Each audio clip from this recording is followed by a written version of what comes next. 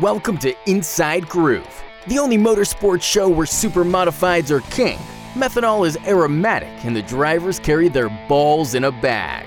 Inside Groove is powered by IPC Indy, creating performance parts and solutions for the automotive, aerospace, and communications industries. Here's your host and fellow superholic, Race Chaser Media's Tom Baker. Welcome to another Inside Groove this is our pre-Christmas Inside Groove show. So we get a chance to kind of be festive a little bit and talk about the Christmas holiday, but kind of look ahead to 2020 at the same time. I'm Tom Baker. You probably know that by now. And joining me once again after about... I don't know. It feels like he's been gone for years. Camden Proud is back in the USA. Can you believe it?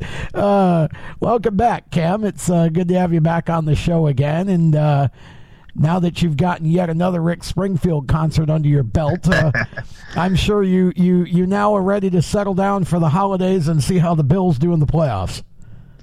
I think I'm ready. I'm happy about the playoffs. I'm happy to be back in the States after a lot of good times in my travels, and kind of feel bad I've missed out on, I think it's been 2 months. The last time we talked was right after Super Dirt Week, so yeah. It's really nice to be back on the podcast. Well, it's good to have you back, man, and ready to kick things off. I think we're somewhere around episode 29. We'll figure that out before we post it. But you've got, certainly, I'm sure, some news. I know that we're going to have... we got two guests today, actually, other than yourself. We've got Jody London, who I spoke with a short time ago, and Jody and I actually spent about 45 minutes together talking about promoting and talking about both the sport mod race and of course, the super stock race that he promotes Classic Weekend. Now, so I guess as good a place to start as any is the sport mod race. This is something new for the Speedway in recent times. They obviously were always a part of the Race of Champions card. But this is something that the Speedway has not tried for a number of years. And I think this could be a very interesting play. Number one, I love the fact that the sport mods are coming back because there are a ton of them out there, and they're a local class where you don't have to pull cars from hours and hours away. And number two, I like the fact that it's July the 4th because it really adds something unique to a holiday weekend date. Used to, you remember this, I'm sure, as I do, we used to have the supers and the modifieds about 4 times a year, and July 4th weekend was one of them. So we kind of get that back, except it's the sport mods instead of the full-blown tour-type mods. Right.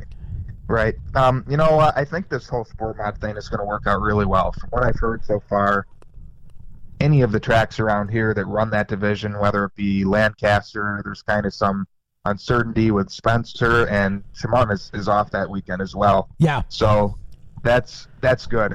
We've heard from a lot of big names already. Jody has. I think he told me 27 teams are interested already so far, so that's a really good sign just after we put the announcement out. And it's, you're going to have heavy hitters. You're going to have people like Andy J and hopefully Matt Hirschman and the Catalanos, I think, will all come for it. So I think it's going to add to an already pretty jam-packed program on the 4th, and I'm just excited to see that division back. It's been, I think, 2016 was the last time we had the Race of Champions. So this will be, it'll be different, but I think it's going to be successful. Jody has done such a fantastic job with the super stock race, and I give him a ton of credit. $20,000 and lap money and contingencies, that's not easy to come by, and not at all. I'm sure he will do the same thing with the sportsman race. He's very, very dedicated and passionate and works really hard, so we're lucky that he reached out to Oswego Speedway and we get to host this event. Yeah, it should be fun. I'm excited about that. So that's coming up on July the 4th. What else do we have going on that's been happening over the course of the off season? What can you tell us? Honestly, not a ton has been happening as far as Oswego is concerned itself. The guys have just been working really hard behind the scenes to piece the schedule together, and we're getting really close. We know we're going to have opening day on May 23rd. We know it's going to be Twin 50s, Champagne Memorial, Tony White Memorial. The 350s will be a part of it. We're looking at hopefully a couple super stock dates during the season, including the Dave London Memorial coming back on Classic Weekend. So that's really exciting. I think the July 4th deal is going to be huge. All the special events are going to come back. Of course, Mr. Supermodified, the Grand Prix, Twin 35s. It'll all be on the schedule. And, a couple of exciting twists here and there. I don't think it'll defer too much from what we've seen in recent years, but it's a good schedule.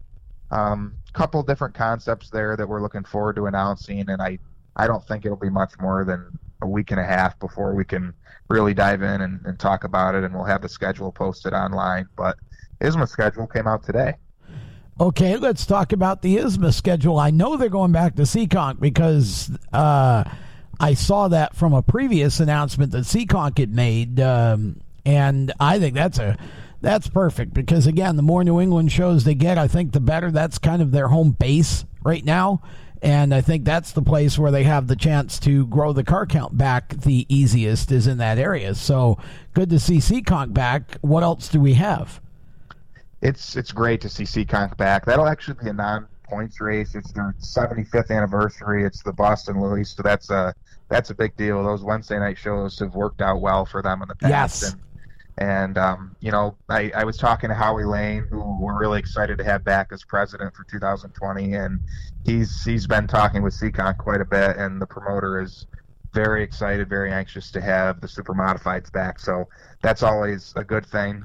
As far as the schedule itself, I can just kind of run through the dates and the tracks, which was literally just posted on the website a matter of hours ago. So I'm not sure how many people have even seen it yet. We're working on a press release, but the season is going to open on June 27th at Monadnock in New Hampshire again.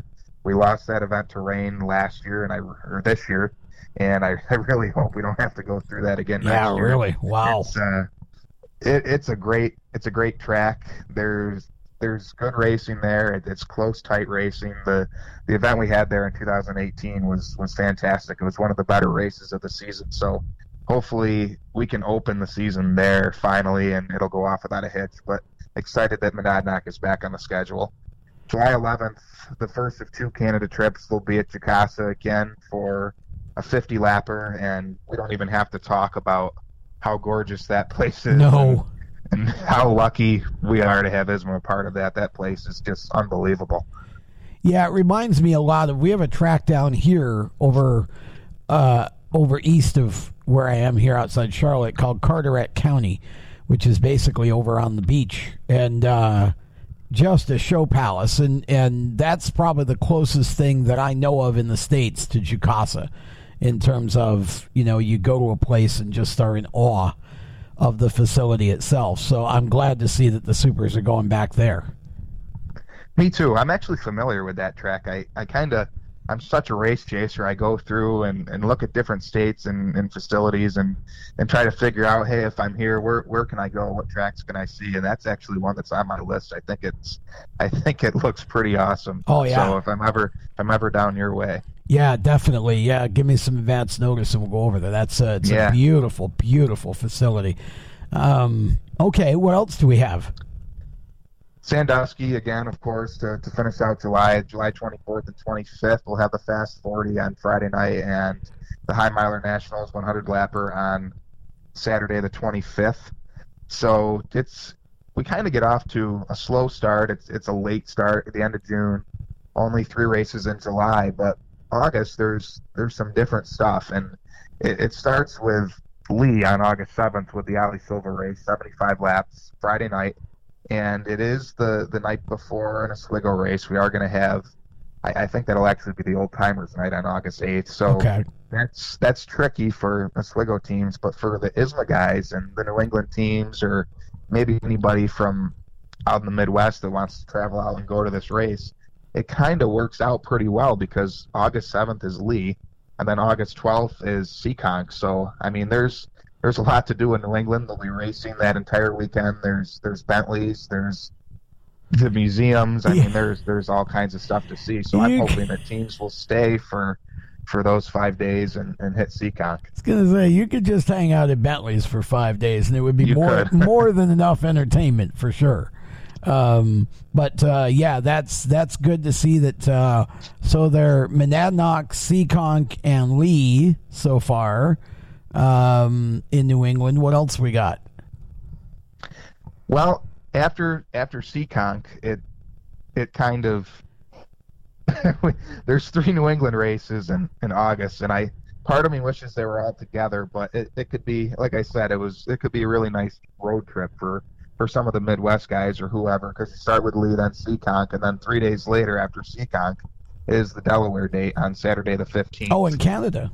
Wow. In Canada. So it'll be a 75 lapper there as well. So that's a busy stretch there. It's 3 races in 8 days, and 2 out of 3 within 5 days, and in New England. So maybe plan a New England road trip and go up to Canada on the way back home, or whatever the case might be. But it gets pretty busy in August right there. Guess it does. Okay. And then we finish out August on the 29th at Oxford, which it's really nice to be back there. Oxford Plains, yeah. It's been a while. Yeah. 2014, I think it was the Bentley Warren race. Yes, that was the race he drove for. Yeah, he came back out of retirement and drove for Vic Miller, and he and Pearlie were teammates once again. I think Bentley had some sort of a mechanical, if I remember right, and didn't finish. But yeah, that was the race that he came back and drove, and it's the last time he's driven, and I probably would imagine it would be the last. I don't think you'll see. At this point, I don't think we get another Bentley comeback, even though we enjoy them when they happen. But that's good that they're back there. See, again, they're basing in New England again, which I think for ISMA, I think that's probably a wise decision, because you've got the 350 Supers out there, and if you run enough shows with the big blocks in that area, then you might entice some folks to come out and play again. When they only had, a couple, 3 scattered throughout the year and most of the rest of them were on the road, it was a different situation. So I think this might actually be a way for ISMA to get that spark again that they desperately need to build the participation back up again.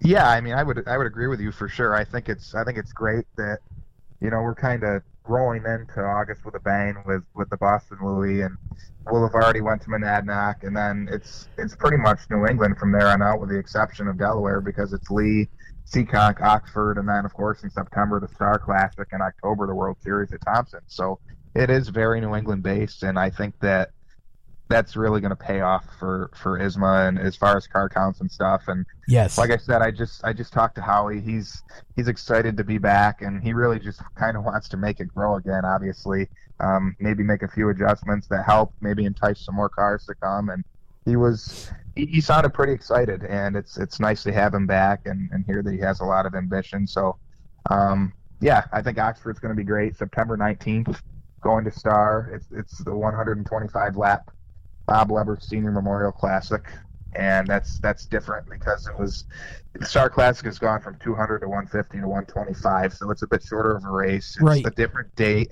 It's not the week after Labor Day anymore. They had to move it because of New Hampshire, so that's different as well. So when is that date again? September the 19th. Oh, Saturday, so it's September actually 2-3 weeks after the Classic then. Yeah, yeah. So that's different. Wow. Yeah, that will be different. And actually, I'm not sure that isn't, again, I'm not sure that's not a change for the better, because if you give the guys another week or 2 of time to either, rebuild or just relax after Classic, you might get some more participation that way from Oswego. That's my hope with it. I think that Bobby Weber from Star just felt he had no choice but to change the date around, because that's a huge weekend there in New Hampshire. The week prior, they got the modifieds and all of that stuff going on there. So I think it was the right call. It'll be different. Hopefully no fans go the week after Labor Day and just show up on a Saturday and hope to see ISMA there, because they're not going to be there. So September 19th, it'll be different, but I think it might be for the better. Well, yes, I think that could be an interesting change, because that was a quick turnaround after the Classic for sure. So now you give everybody a little longer time to kind of relax and regroup and then go out there and then finish their season at Thompson a month later. Right. So that might actually help both of those shows, honestly. Is there anything we missed that we haven't touched on yet that we can before Christmas? Well, like I said, I don't think there's been too much big news. Just getting the details ironed out for 2020. Registration will open on January 1st. Pit stalls, all that stuff. Commitment will come out. I think that the schedule is a week and a half away. I'm thinking it'll be after Christmas now for sure at this point. Maybe in between Christmas and New Year. Sure, but that's fine. We'll have the schedule, laps, pricing, camping, season tickets, all that stuff out. It'll be all right around the same time. So it's all coming soon. Driver announcements, I think you'll see a lot of that. I'm working on a couple different things. I talked to Allison, and we're going to have a future article about her coming out. Good. I know Todd Stoll is supposed to come back full time, so that's great. That's fantastic. Yes. Yeah, it really is. Yes. Came back and ran well, and to have another full-time competitor is huge. 100%. Yeah, that's awesome. I'm glad. It'll be great to have Todd back, and that I mean, he ran like a bullet with that car. I mean, that's a track championship potential effort there, in my opinion. Sure is. Honestly, I agree. You know? Yeah, absolutely. So, lots of things going on. Lots of rumors about cars being built for certain people. And, yeah. Yep. Couple of potential surprises here for 2020, so hopefully we'll be able to announce some of that on the show in the coming few episodes. But I think so. Looking like a big season at Oswego, and I'm excited about that. And good to have you back on the program. We've got John Spencer coming up. We've got Jody London coming up.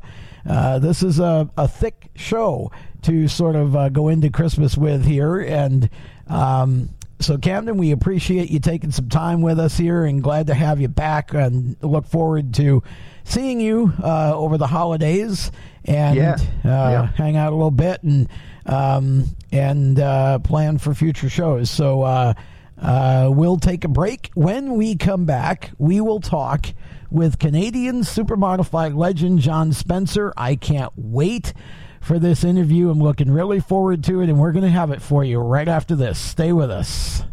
Everyone knows Strutmasters is the suspension experts for luxury vehicles, and now we offer motorcycle products. Introducing Easy Rider Complete Motorcycle Air Suspension, brought to you by Strutmasters.com. You can raise and lower your bike with the flip of a switch. Take those long rides with the ultimate comfort of Easy Rider air shocks. They're backed by Strutmasters, and you won't believe the low price. Check out Easy Rider Motorcycle Air Suspension at Strutmasters.com. Welcome back to Inside Groove as we continue with our pre-Christmas show. And, of course, you just heard from Strutmasters, and want to acknowledge our other sponsors here on the Groove. Of course, IPC Indy, Jeff West and his group out in Indianapolis, where I just was. Wish I had had time to swing by. I'd love to see the IPC Indy shop. Hopefully next year during the PRI show I'll be able to allow the time to do that. But definitely want to thank Jeff, and also, of course, Skip's Fish Fry. Sean Cathcart and his staff have been amazing to us, and I can't wait to get to Skip's when I get into Oswego this week. I'm sure I fly in tomorrow, so I'm sure tomorrow being Wednesday as I record this for you, and I'm sure that before Friday or by Friday I'll have made my first fish trip to Skip's Fish Fry. And also want to thank Rich Worth and the folks at J&S Paving, who I do hope to catch up with as well while I'm up there for the holiday vacation. It is now time for our featured guest. And, man, I'm excited and honored to have John Spencer on the show today. John, of course, for those of you who are newer fans and maybe don't recall the 70s when I grew up going to the Speedway, John, one of our Canadian legends, and was the first driver to win an Oswego Speedway feature with a rear-engine car while he was driving for Doug Duncan. John, it is a pleasure to have you on Inside Groove, and I want to sort of start at the beginning with you because I was going back and doing some research, and if I've got this correct, you started noticing the supers in the 60s over in Canada, And so unlike a lot of others who may have kind of started in some other kind of modified or stock car type division, you actually had your first at least look at the sport by watching Supermodifieds. Is that correct? Yeah, that's quite true. Actually, not in the 60s, but back in the 50s. Oh, I'm trying to make you younger. that would be good. Trying not to date you so much, John. Yeah, actually, back in the mid 50s, oh wow, the CNE Speedway was a pretty big deal for Canadians.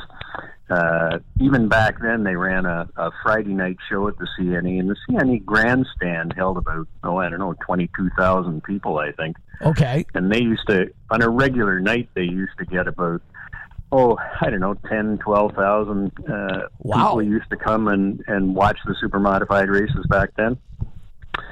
And so I got my first look of it back then, and not only did we go whenever we could to the CNE and watch the races, but they were also televised. Okay, which was a huge deal for young people like me back in the day to be able to watch that and kind of see some of your heroes of it's Jimmy Howard and Ted Hogan and some of the others that ran back in those days. Wow, that's awesome. So that was your first taste of it. When did you actually start racing? Well, I back when I first turned 16, I bought a 1938 Ford. Was my first car. Oh, and you couldn't race at the CNE back in those days unless you were 18 years old. So I drove the car on the street for a couple of years, and then I made it into what they called an amateur stock car back in those days, or the hobby class as it was called. And I had to wait until I had turned 18 before I could race it. So it was actually the summer of 1961 that I first ran the hobby car. Okay. And how long did you run that before you actually got into a Supermodified? Well, I ran the hobby car in 1961, and I finished 5th in the point standings that year. And then if you finished in the top 5, they wouldn't allow you to race in that division the following year. You had to sit out a year.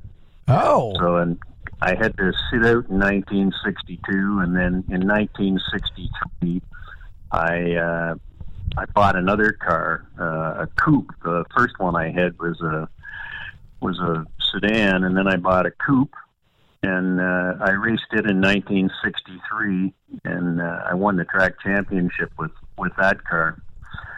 And I guess in 1962, I kind of dreamed of the idea of maybe building a Supermodified, and I got some of the component parts, and we started thinking about putting a car together, but we didn't have any money back in those days at all. And okay. To do that, it just went by the wayside, so I ended up running the hobby car for another year.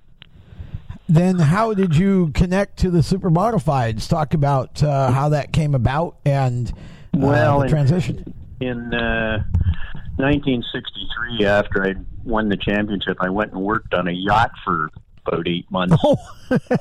and I had known Duncan. One of my heroes back in the early 50s was Ted Hogan and Jimmy Howard, as I said. And Duncan being Ted Hogan's car builder back in the day. I had met Duncan a couple of times during that time frame. And then when I worked on the yacht, Paul Flynn, who I ended up working with at Canadian Canopy, him and his brother Omar, Barry Flynn, also worked on the car with Duncan. And when I was working on the yacht, Paul Flynn and Duncan actually started building a rear-engine car back in 1963-64.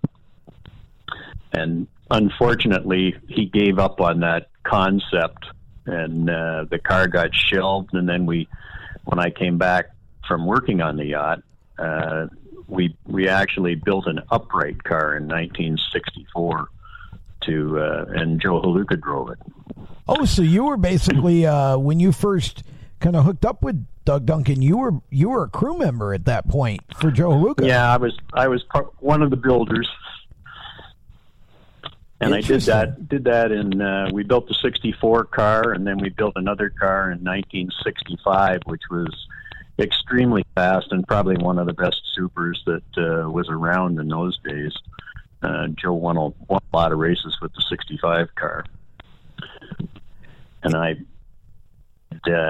in 1966, after that season was over, a friend of mine approached me and asked me if I would build a funny car for him.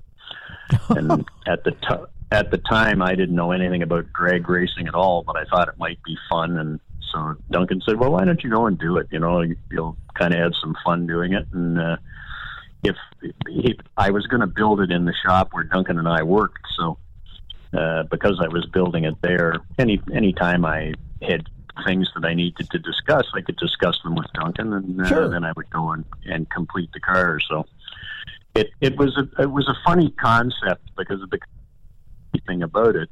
They wanted to build a car because in those days you built them high, and they kept telling me that you had to have weight transfers, so you had to have the front end go up and the back end go down, and that's what made them go. Well, it didn't make a lot of sense to me. I said, well, why don't you build it like you build a super?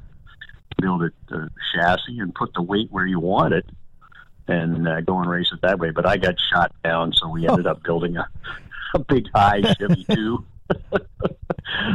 And then partway through the year, in the year we raced that car in '66, the Logie Stamping came out with the concept exactly like I'd suggested, with the tubular frame and with the weight and everything where you want it, and hence the evolution of funny cars completely changed and went in a different direction.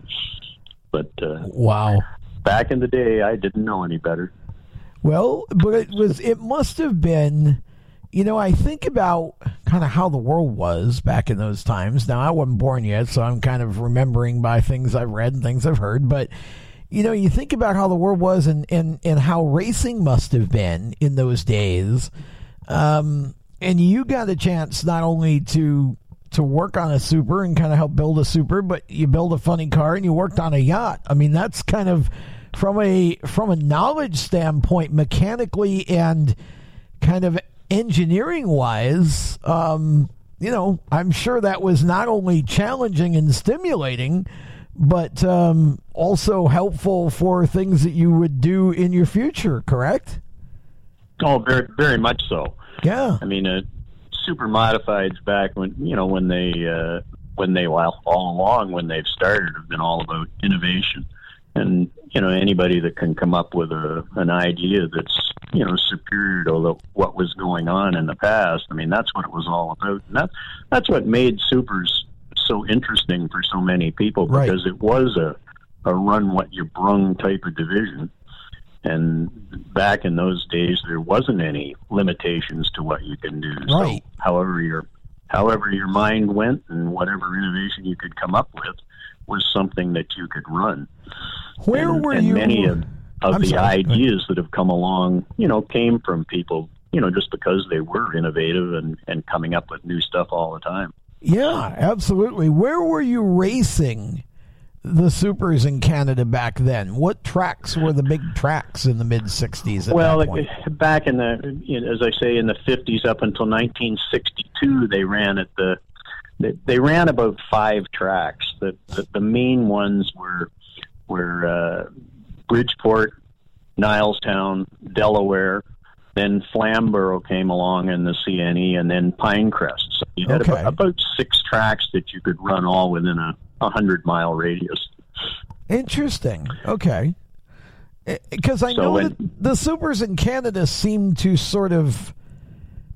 It was almost like they get big, then kind of go away a little bit, then get big, then kind of... It was an ebb and flow, it seemed like, over there through the 60s and even the 70s. And, of course, now, you don't really have any... Well, it It was there was a lot of back and forth, because I think the Supermodifieds kind of took a bit of a back seat, because when the CNE Speedway went from Supermodifieds, in 1963 they went, or 64, they went to late models. Okay. So they were actually running stock cars starting in 63 at the CNE, and the Supers were out. So the Supers had to go to the other tracks. They had to go to Delaware and to Flamborough.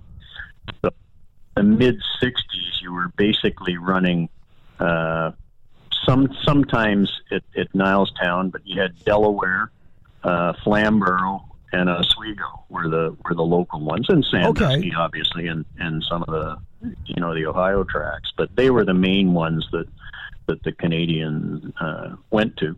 When did you first? Do you remember when you first went to Oswego and what your first impression was?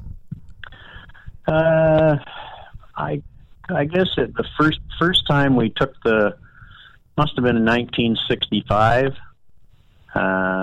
with the 23 car that Haluka was driving. I don't remember going in 64 with although we might have gone, but we were just impressed. I think that the first thing that strikes you is the size, because we're so used to running on the tracks, here a quarter or third mile, and that was it. I mean, there wasn't anything bigger than that. So to me, Oswego seemed huge, but I don't think I ever really thought about it being that big until I got into a Super. And actually got on the track and drove, yeah. Yeah.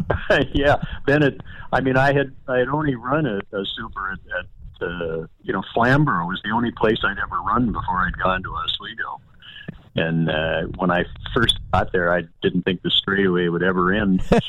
I've had multiple drivers tell me that the first impression was. Well, it's quite a shock. I mean, if you haven't run on a larger track, I mean, it's not a big deal once you get used to it. But the very first time that you're there, it's a pretty rude awakening to realize, because you're running a lot faster there too. So the back straightaway, because it's kind of D-shaped, I mean, you look pretty good down there. Oh, yeah.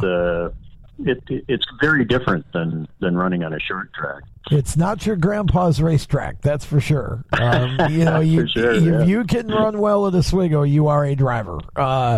Well, we've always said that and that was one of the challenges, and something that we always felt running a Super, that if we could run well there, because it was so challenging, that you could actually run well at just about any other track that you went to. And I think Oswego drivers have, over the years, have kind of proven that if you formed your racing background at Oswego, most other tracks don't seem quite as challenging. Right. When you get there. Yep. Exactly. Now, how long did the arrangement remain that Joe was driving for Doug and you were crewing? Because I'll be honest, I don't think I was aware that was ever the case. But when I sort of piece together your career as a whole now, especially the last stint where you were with Joe, now that that makes even more sense now that it was kind of all one big family to start with. How long did that go on before you got in the car? Well, in 1966, when I was building the funny car, Duncan built a Roadster, and I did do some work on it, but not an awful lot. But they were never very happy with that car, and it just didn't run the way they wanted it to. So in 1967, he decided to build another upright. They sold the Roadster to Don Fleming. Okay. And Duncan decided to build another upright car, which I worked on with them. And Joe drove that in 1967, and at the end of the 1967 season, I bought the car from Doug, and I changed the car a bit, and I put my own motor in it too. So I was working at a Ford dealer at the time, so I ended up powering it with a small block Ford. Okay. And that's the car that I ran in the 1968 season. And did you go to Oswego with that car? Yeah, the first, as I say, the first night out, I ran that car at Flamborough. Okay. And the following night, I went to Oswego. Oh, wow. I got one race in at the small track. I'm ready. Let's go. Well, it was even a little more challenging when I got there. Warren Coniam thought it'd be pretty funny, and he was teasing me about running there. So as I was going down the front straightaway in practice, Warren decided he would run into me. So he ran into the back of the car, and I can't remember if it was Norm Bacon or Clyde Rowley at the time, but they weren't very happy at Warren and threw the flag at him. That's funny. That's funny. But, so yeah, they were interesting times. Oh, and see, that's the thing. Now, I didn't start going until 73 because I wasn't born until 67. But I mean, I've heard enough about the late 60s. I mean, that was, I think, when the Supermodified division really started to escalate, because you started to see, the Gibson Flintstone Flyer. You started seeing more of the ex-Indy cars. It kind of took a turn away, slowly, albeit, but away from the upright style and more toward what it was going to become. But in there, you had Swifty with a rear engine car. Of course, you guys eventually brought yours out. Those were the last couple of years of the 60s. If you look at them and you relate them to what was to come in the 70s, for example, you had Jimmy Champagne starting to really kind of get his footing. It was, they must have been some amazing years to be in competition at Oswego, let alone be a fan there. Oh, they certainly were. I mean, the innovation that came along. I mean, and as you say, it started with some of the competitors purchasing old Indy Roadsters, right, and modifying them to become. And there was, other innovative things that came along. There was several attempts at rear-engine cars before we actually built ours. Right. None that ran terribly successfully, but they were still there. I mean, Jimmy Howard tried his in 1968 and ended up beating me for Rookie of the Year, which I was always very disappointed about. I told him many times, I never thought it was fair that your childhood hero should be judged rookie. Yeah, well, that must have been an interesting time for you, because, as you say, he was your childhood hero, and it's one thing to get to race with him, but then to lose out a Rookie of the Year award, that must have messed with your mind a little bit. Like, how does this happen? But to Oswego, he was a rookie. We did tease each other a little bit about that, but he didn't give me the trophy, though. Yeah, he was sympathetic, but not enough to hand it over to you. That's right. Yeah, that's funny. Well, again, I mean, it was such a magic time. Now, obviously, somewhere in there, you got together with Doug. How long did you run your own car before that happened? Because I had thought somewhere in between the time you actually ran a year for Haluka. Is that true or not? Well, no. Well, I ran a couple of races for Joe, but not the reason. It was a different reason that I ended up running for him. And he was running the Joya car. Well, he was running for Lawless, the Lawless Chevy. He ran it and quite successfully in that car. And I don't remember. I think he was running for Lawless then, and we were actually. I had stopped racing the Super at the end of the '68 season, and had gone back to working on the rear engine car with the boys and Duncan. So there was Duncan and Paul and Barry Flynn and myself were the four that were working on the car, and it was still at that particular point was going to be for Haluka. And at some point during the season, Joe got kind of ticked off that the car wasn't finished and it wasn't ready. And So I think at that time he started running for Steve Joya. Okay. And he wasn't interested in at that time in running the rear engine car, so I got the nod to drive it. Interesting. What was that like the first couple times out with the rear engine car as compared to the car that you were driving? Well, I mean, it was a little bit different in that, I mean, if you're used to an upright car, to be in a car that's down much lower was a little bit of a change just from a feel standpoint. But other than that, after I had run the car for, a couple of weeks, I felt very much at home in it. Plus, the inside of it and everything was tailored to me, so I felt very comfortable in the car. And that particular car, I always said, was a little bit ahead of its time.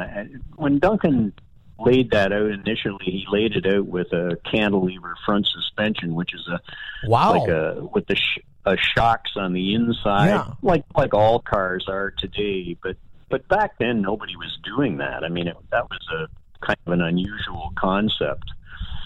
And when I was making the arms for it, the upper control arms and stuff for that thing with the cantilever thing to operate the shocks and springs, I was always impressed with that front end and the way the car drove. I always felt that 1969 car was a better design. Well, actually the 70 car, because we moved the radiators from the front, or the radiator from the front on the initial 69 car to the rear on the 70 car, and it made a big difference in moving that little bit around. But the car was, I thought, handled better than any of our later chassis. I thought it was a better car. That's interesting. So and I think it was it in 70 that you actually won the feature? I think it was it not?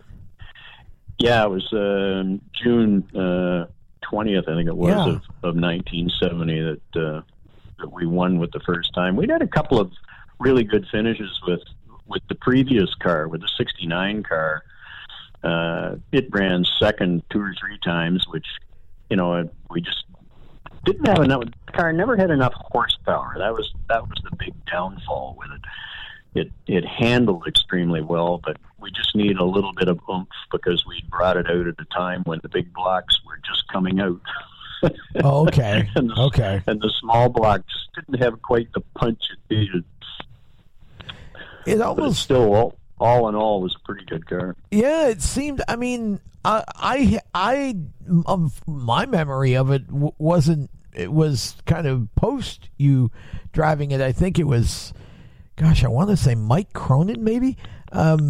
That name. We sold the car to him in.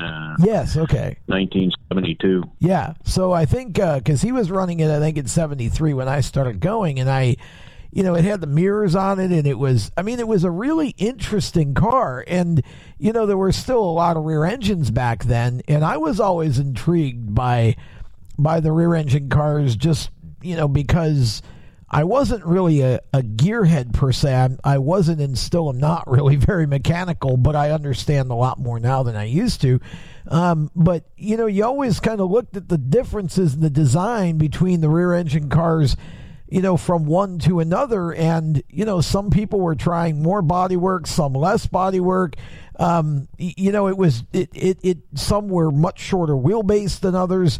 It was really fascinating to kind of look at how people, built the cars and how and your car was the only one. Todd's was obviously very fast, but seemed to not be durable for whatever reason. And the same with Jeff Bodine that year that he ran the ex-Indy rear engine car. It seemed like, he would be fast, but a lot of like overheating problems, motor problems, but you guys seem to figure out how to get yours to work. And it had to be an interesting time in the evolution of the overall Supermodified for you to be almost one step ahead of that in a way with the rear engine car. Well, I think back then we were. I mean, we hashed over a lot of the concepts that we tried and decided, whether they would work, whether our biggest problem with all of the cars that we ran and, with Duncan was that we didn't have any money. I mean, we ran all of those cars on a shoestring. I mean, Duncan was a mechanic, and, he put every cent that he had into his race car. I mean, that was the end all be all for him. That's what he wanted to do, and that's what he did. And he lived to race. Wow. So everything that you did, when you run on a shoestring like that, often, as a lot of people noticed, we sat out a lot too. I mean, if we broke something major, then we just didn't have the wherewithal to replace that part quickly, right, and bounce back the following week. It just didn't happen. And in some instances, unfortunately, I mean, Duncan played pretty tight to the vest and never really told everybody, that he didn't have the money to buy the part. Right. And that happened, on a couple of occasions where, Omar bailed him out, and Kenny Andrews put me in at Delaware, and we broke the rear end. And we sat out for about 6 weeks waiting for the rear end to come, and he kept saying, well, Halbrand's making it, but it never arrived. And we couldn't understand why. And finally, Barry found out that Doug didn't have the money to pay for it. So okay. He gave him the money for the rear end, and we put it back in time to come back just before the Classic. Wow. But those were the kind of things that happen, and happen to all racers that, sure. Work on a shoestring. I mean, you want to do this so badly that you hope that you have the financing to carry you through week to week, but sometimes you don't. Well, that was true, and of course it's still true today. And here's what's most interesting to me when I hear you talk about that, and then I think about the fact that, because I read through a lot of the old 70s programs a lot. That was my era, right. And I enjoy kind of going back, and I think it keeps my memory sharper, and plus, obviously, it helps with things like this. But I remember, we used to have, like, a bad night in Oswego back in the 70s was 30 cars. So when you think about how many times somebody like yourselves would have to miss a week, and yet there'd still be 30 cars there, it makes you really appreciate just how deep and how big the Supermodified division was at that time, that you could have 3 or 4 guys out because, well, for whatever reason, just fixing from crashes or waiting on parts or whatever, and still have 30-plus car fields. And now you can't hit 30 cars when your regular field is all healthy. It's just it makes you really appreciate that day and era in the division.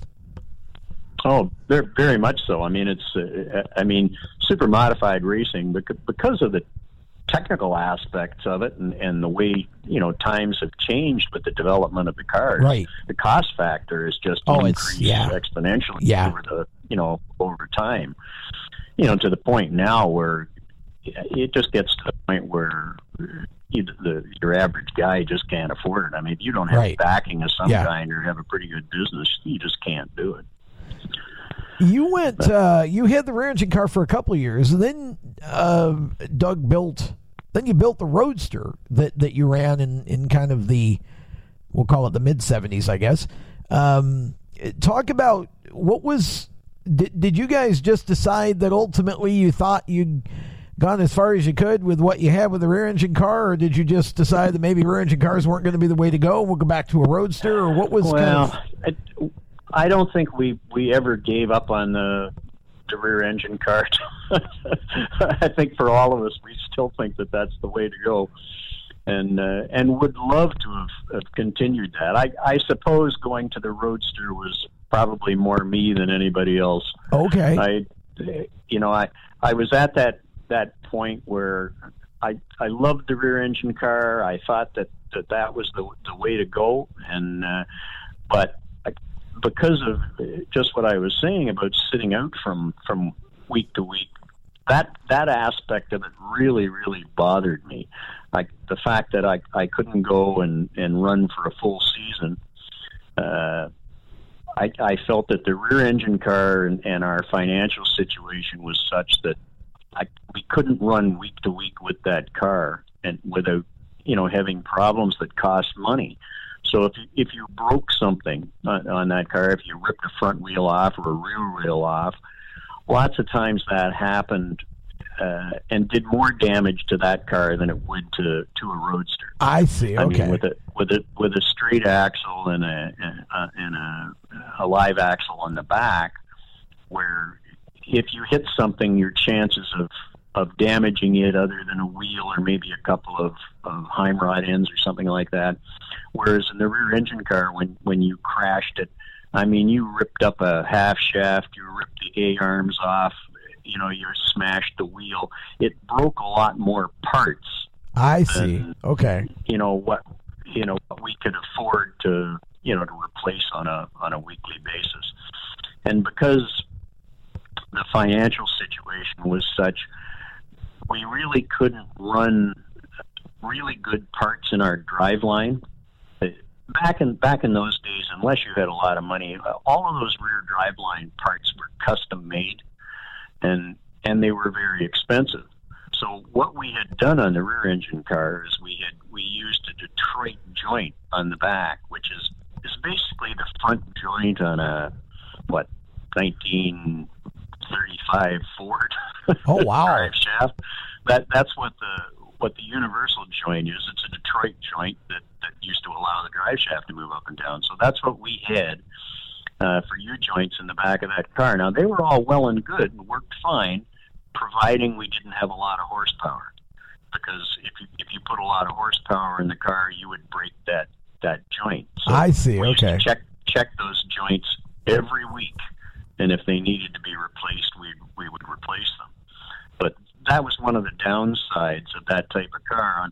On Bill Height's rear engine cars and stuff, they had similar issues, but he went to the rubberized joint that they used on the English cars, and it allowed the rear end to slip and to move, but it was just a big chunk of rubber, and the driveline bolted to that. So again, you couldn't have a car that had a lot of horsepower using that type of joint. I see. Okay. So it was more of the particular parts that you needed to run to make the rear engine car work that made it costlier and kind of more of a pain than a roadster would be. Pretty much, yeah. I mean, like even today, and with if you were to build a rear engine car and you were to build a Super today, there would be basically no difference in the cost of the parts for those two cars. Right. I mean, it wouldn't cost you any more to build a rear engine car than it would a roadster. And the fact that Oswego had banned the car was bowing to pressure from most owners who felt that if you switched from the radically offset roadsters that they were using at the time to a rear engine car like Champine's car, that everybody's car would be off. So, and to some extent, it just scared the hell out of owners. See, that's and they exactly They also felt that there were only a handful of people that understood them and could make them work. Now, today, with the way that it's evolved, all of the chassis are basically built by a handful of people, right? And they're all basically the same. So, if you can understand one, you can understand the other one as well, because there's not an awful lot of difference between them.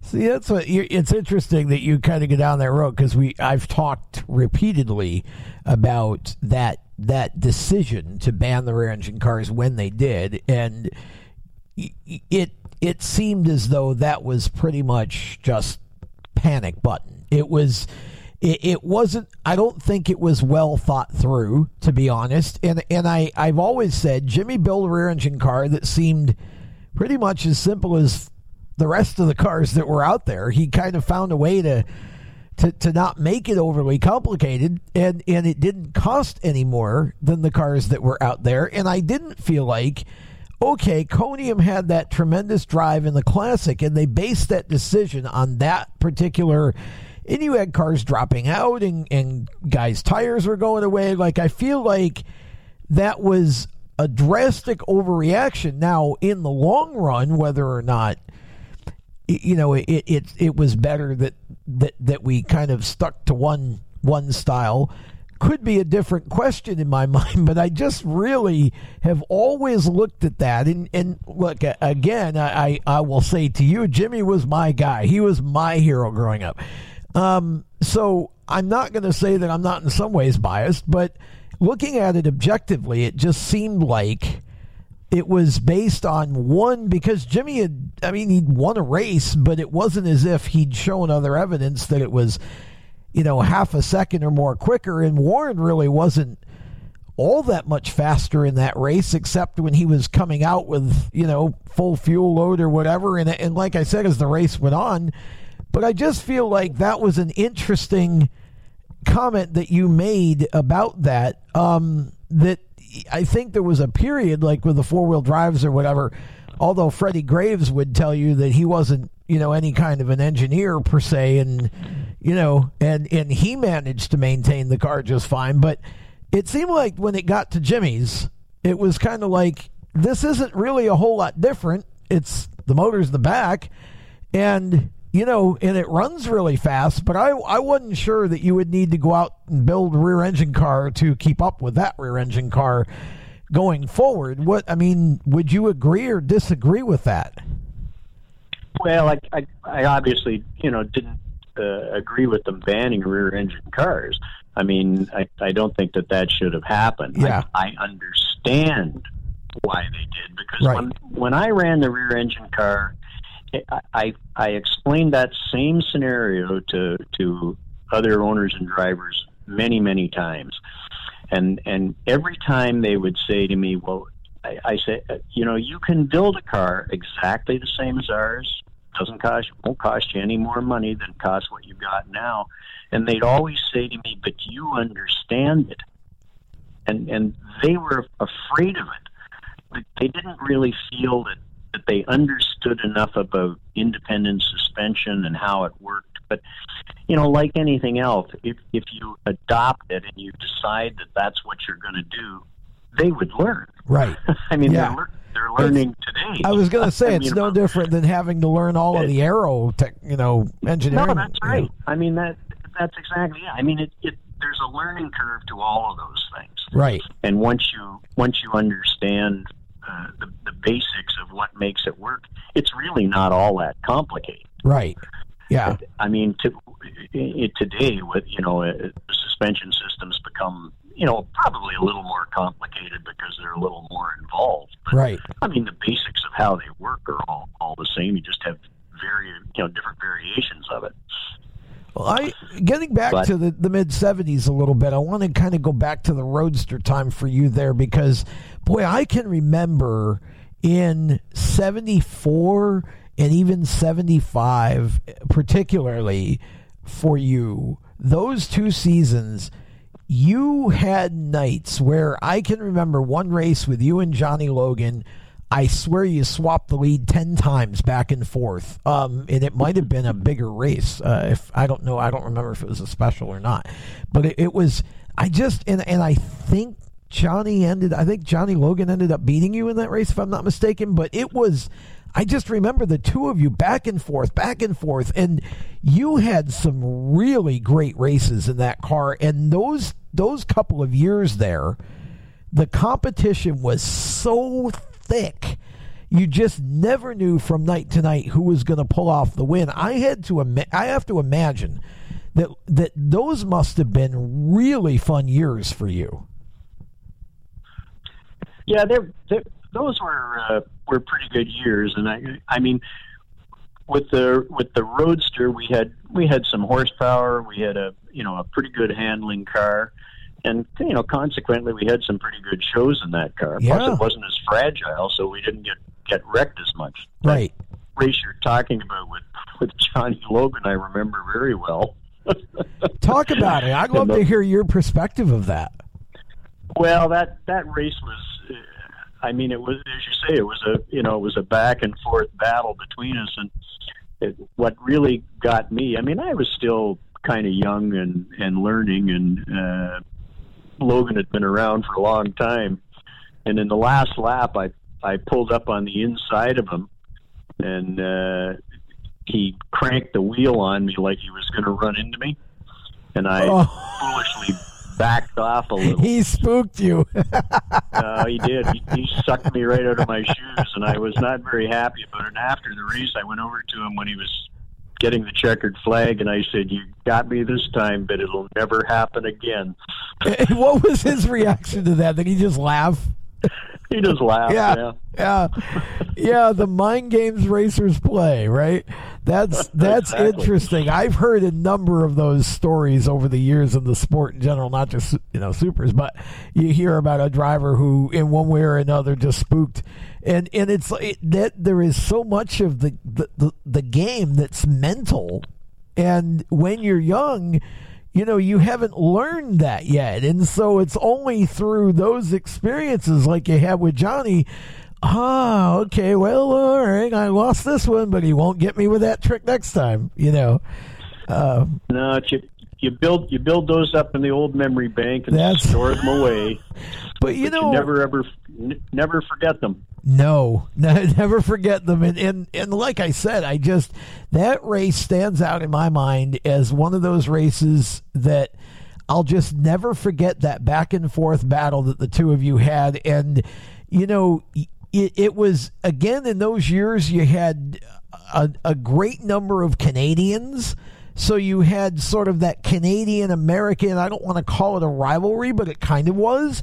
And you used to have the fastest Canadian and fastest American qualifier awards at Classic. I mean, what a magic time in Oswego's history and in the history of the division as well, with all of that participation. And those were really, I think it was slowly after that the Canadian part of it slowly started to go away a little bit after those years. But when I think about the legends who were in the sport at that time racing on those nights, what a magic time that was from a fan's point of view. And again, I have to believe just a whole lot of fun, because even the atmosphere was different. Back then, it seemed like you guys were all friends. Like, you would go out and you would race hard, and I'm sure that, you had your issue with this one or issue with that one over time or whatever.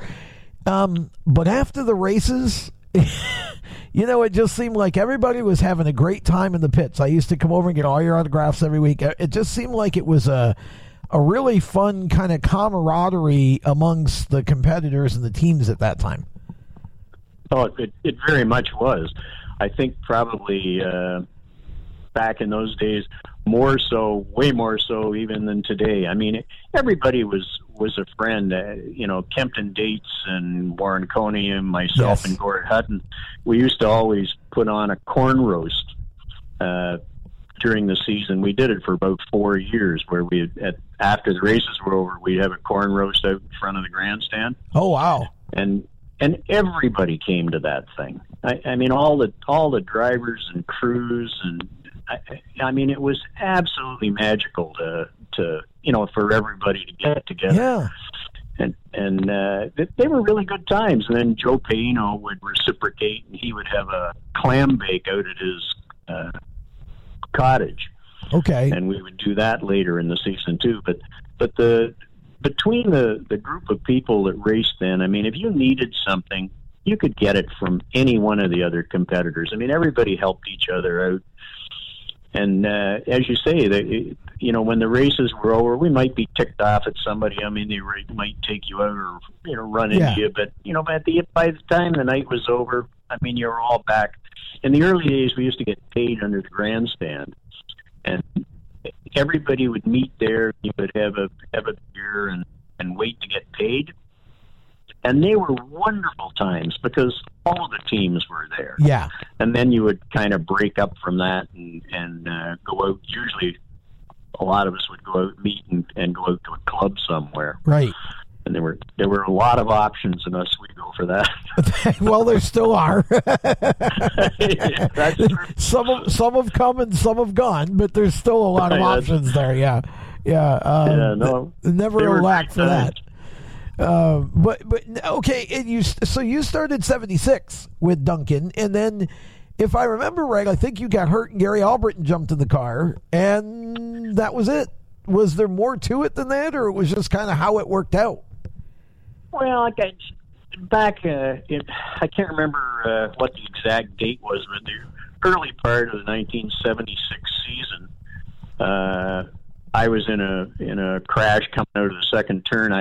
To this day, I don't know what happened. I mean, we have theories of what happened, but the left rear just dug in coming out of the second turn and turned the car sideways, and I went out in front of Ron Matson, and he hit me dead on and went up over top of me and flipped down the back straightaway. And when he hit me, broke my shoulder. So I was going to be out for a few weeks. And Duncan said, well, you're going to be out for a few weeks. Who do you want to put in the car? And I said, Albritton's done a really good job and the other things he's been in, so let's put him in and see what he does. So we put Gary in the car, and the first night that he ran it, the car didn't work worth a damn. So I went down into the corners and watched the car for a few laps, and then I came back and I made some changes to the car. I had Duncan make some changes to the car, and Gary went out and ran half a second faster, and Duncan says to me, well, why didn't you do that when you were in the car? I said, well, I've never seen it run before. So I could, tell you what to do to it. So that was the beginning of Gary driving, and we got the car working pretty good. And after he'd been in it for about 3 races, and I was ready to come back, both Barry and Duncan decided that they wanted to keep, Gary in the car. And I said, well, if that's what you want to do, that's what you want to do. So maybe it was at that point where it was time for me to step aside. I mean, Duncan and I were very close and had been for quite a few years. But, in all relationships like that, there comes a time when, maybe it's just time to move on. Yeah. Yeah. So that's what happened. Well, then you came back with Dave McKnight in 77 with the 6 car, and that was a Kemp Dates chassis, and you ran that for a little while. Talk about that period with Dave. Well, that was kind of a difficult period after my split with Duncan. McKnight came to me and didn't think the whole process was very fair, and asked me if I'd be interested in building a car. And I said, well, Kemp, we've talked about it, and he said, well, I'm thinking about buying a Kemp and Dates chassis. And I said, well, it's a good chassis, and Kemp and I were friends, so we ended up buying the chassis, and then I made some modifications to it. And over that winter, I pretty well by myself built that car, and I was burning both ends of the candle, and by the time we started racing that thing, I mean, I was absolutely exhausted. I worked all day, and then I worked on that car until about 1 o'clock in the morning every day. And Kemp pulled me aside, at his shop one morning, and he said, "You got to stop this." He says, "You just can't, do that and race the car too." And I said, "Well, what am I going to do? If I want to race, that's the way it was." And then the crew got to the point where, Conium was available back then, and they wanted Conium to drive the car, and they were talking to McKnight saying, well, we got to, put Conium in the car. And he kept saying to me, well, you're not being aggressive enough. And he wanted me to be more aggressive as a driver. And I said, that's not my style. I mean, I just don't run that way. So one night I went out and I ran as hard as I could, and I stuck my nose in where it shouldn't have been and got it taken off. I said, well, there's your aggressive driving, and that's what it gets you. So we had a big argument over that, and we ended up, he fired me and parted ways. Oh, boy. it wasn't a pretty breakup. Well, that happens, right? I mean, occasionally that happens. And I was mad, and I said, well, I'm going to sue you. You're going to pay me for my time for working on the car, because we had a verbal contract that I would drive the car for 1 year, and then Davey Jr. was supposed to take over the car. Oh, okay. That was the arrangement we had made, and he didn't live up to his end of the bargain, so I took him to court. Oh, interesting. Wow. Yeah. But, the silly part with that whole thing is Dave and I are still friends. I mean, we were mad at each other at the time, but I have to give a lot of credit to him. When I came back out the following year in Haluka's car after we'd rebuilt it, he was the first guy to come over to me and congratulate me. And the night that we brought that car out, I beat Conium with it. I think I finished third and he finished fourth or something like that. Okay. The opening night. And McKnight was the first guy to come over to the car and say, you did a hell of a job tonight. And I always appreciated that. And a few years later, I saw him at Cayuga, and he had tried his hand at driving himself. And he came over to me and he said, it's a different view through the windshield, isn't it? Yes, it is. Did he actually drive the Super, or was it a late model? Because I know he had a late model. No, he drove a late model. Okay. Yeah.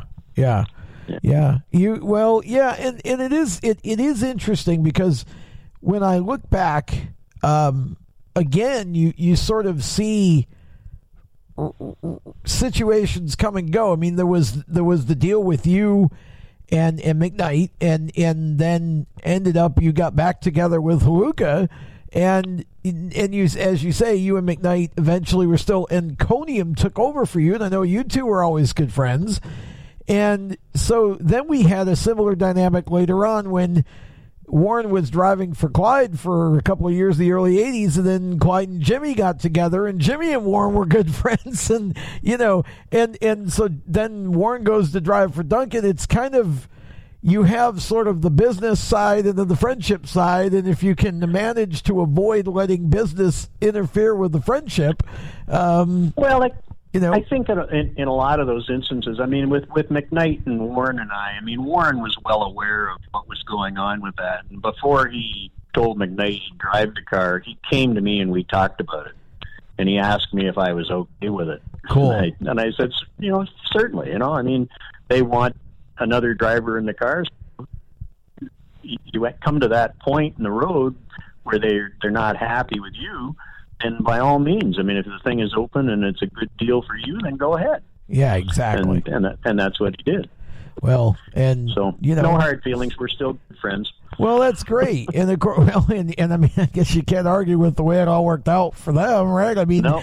But is that somewhat sort of bittersweet for you when you kind of look at that and you say, well, gosh, that I mean, he goes and wins the Classic and the Track Championship in the car. I mean, do you kind of look back at that and wince a little bit, or?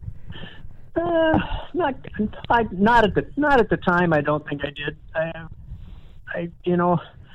I mean, as I say, I mean, we were friends then. We're still friends today, and I mean, I was happy to see the car do well. I put my heart and soul into making that thing, and they didn't make an awful lot of changes to the car when Warren got in it. Yeah. But they had a dedicated group of people that were working on it and trying to make it better.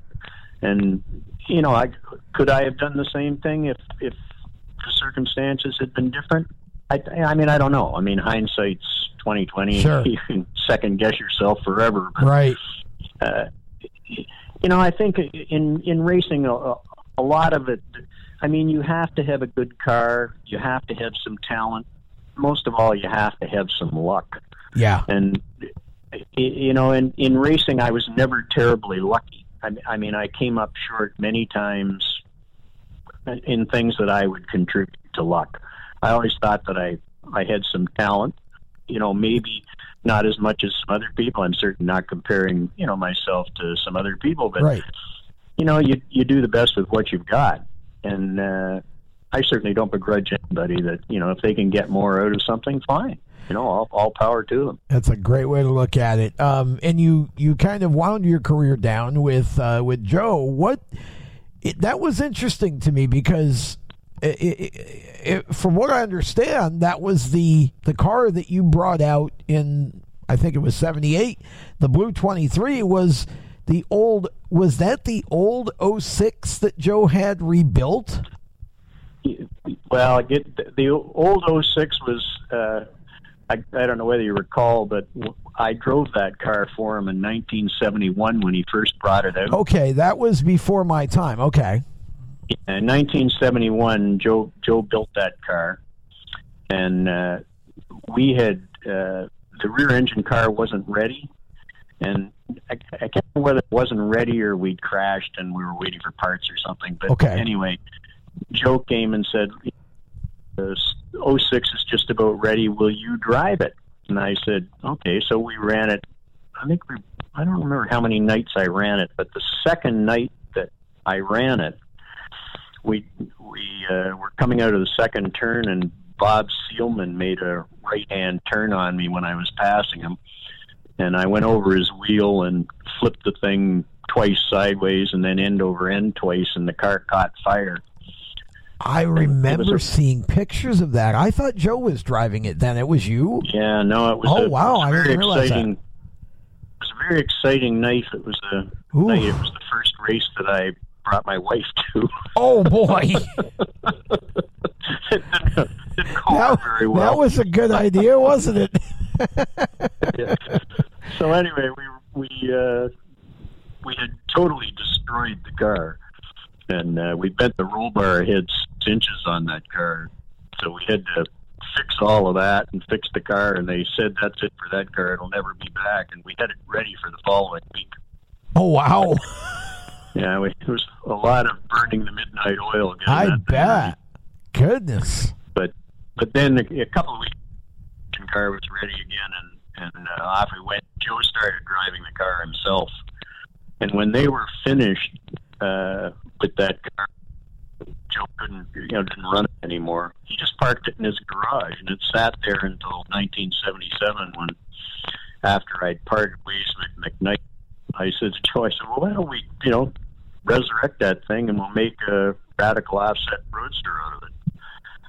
So he decided that we'd give it a shot. So that's what we did over the course of the winter. Joe and I converted it into an offset roadster. Wow. And the first night we brought it out, I said, there's the week before the classic weekend. And Joe had some, I can't remember whether he had his heart attack, his first heart attack, the weekend before the classic, or the week before the classic. Oh my. And so there was just me, and I didn't have a crew, so I used his wife and his daughter, and my wife and my daughter. They were my crew. All girl pit crew. There you go. So it was a pretty interesting weekend, our first night out with that car. Oh my. Well, you had a little bit of success with it. I mean, you were pretty strong, it seems like, early on in the run with that car. You had some really good finishes with it. Yeah, the 1979 season, we ran very well with that car. I mean, the only downside with that car is with the other cars that we were racing against back in 1979, there was no horsepower restrictions back then. You could have any size engine you wanted. Right. Even aluminum big block shifts were allowed back then. And we were really lacking horsepower in that car. We just didn't have enough to keep up. So every gain you made with that car had to be made on handling. Okay. Because we just didn't have the horsepower to keep up with. I mean, some of those cars, Freddie Graves' car when Bentley was driving, and I mean that thing was about 80 cubic inches or something, and on all aluminum big block, and it made horsepower like there was no tomorrow. I remember Warren Conium one night getting into that car in practice, and I always followed Warren too, and Warren, I remember him getting in it, and in the night he got in it, at some point it rained out. I mean, he had practiced it, we got practice in, and maybe it rained the rest of the night or whatever it was, but I remember him saying in the program, there was a quote in the program the following week where he had said that, he said, man, that car really had horsepower, and I really wanted to drive it. I was really looking forward to racing it because of that. But it seemed like at that time, the car would just, it almost seemed like, whether it was over horsepowered for the way it was handling at that point or whatever, but it always seemed to be, like it wanted to push in the corner. But when that car was on, that was a fast car and a gorgeous looking Super too. The Cam 2 paint job of the flames and all of that was a beautiful car. Yeah, it was a nice looking car. Yeah, Bentley drove that thing one night with. He did. I think he drove it more than one night, but one particular night he drove it and drove me right into the fourth turn wall. Oops. Well, I always remember Jim Cheney saying something to me. Bentley had cracked to Cheney that Bentley kept saying, "I don't think Spencer likes me." And Cheney said, "Well, what do you expect? You ran him into the wall." Jeez. Well, he says, "I didn't mean to." But that, as you say, was the problem with that car. When Bentley came out of the corner in that car, I mean, it pushed right to the wall, and you couldn't, if you kept your toe in it, you couldn't stop it. I mean, that's what it did. Right. It had so much power, it just powered the thing right out to the wall. And if there was anybody between you and the wall, too bad. Yeah. Beep, beep. And I was in the too bad place. Yeah. Wow. Yeah.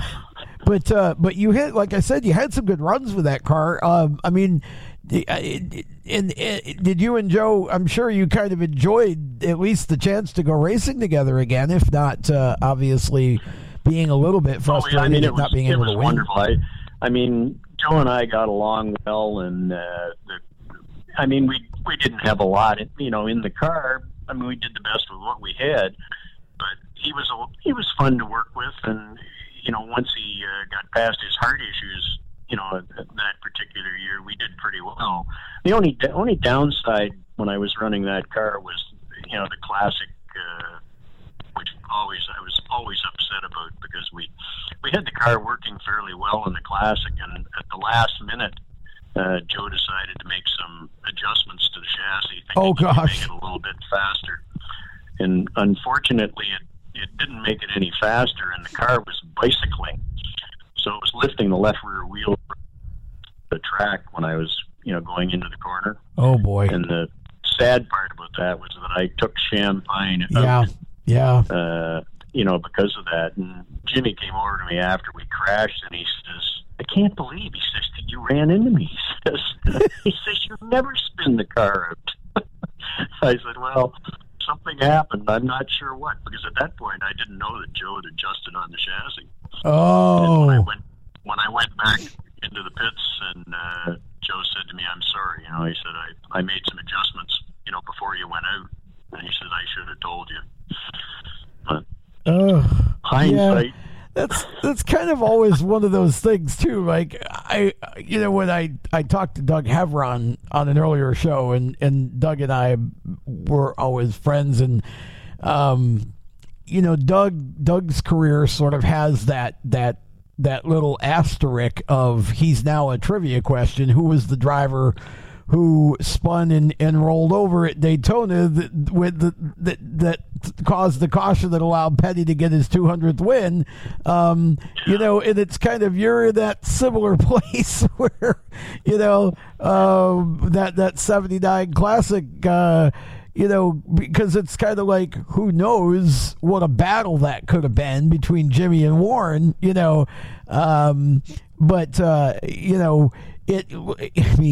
again, racing is racing, and that kind of stuff is a part of it. You never really said, "I'm retired," I don't think, or at least I don't recall hearing any official announcement, but you just kind of stopped racing, it seemed like. Well, and as I say, with the thing with spinning out in front of Jimmy was not the swan song I wanted to in my career. But the problem was with the racing. I mean, I was at that point that I had to make some decisions back then. I had just retired from being a mechanic, and I'd gone to work for Paul and Barry in their canopy business, and they had just bought a windshield business for making boat windshields. Okay. And they had asked me if I would run that operation for them, and to taking on that job, which meant I had to move from Toronto to Barrie to their shop.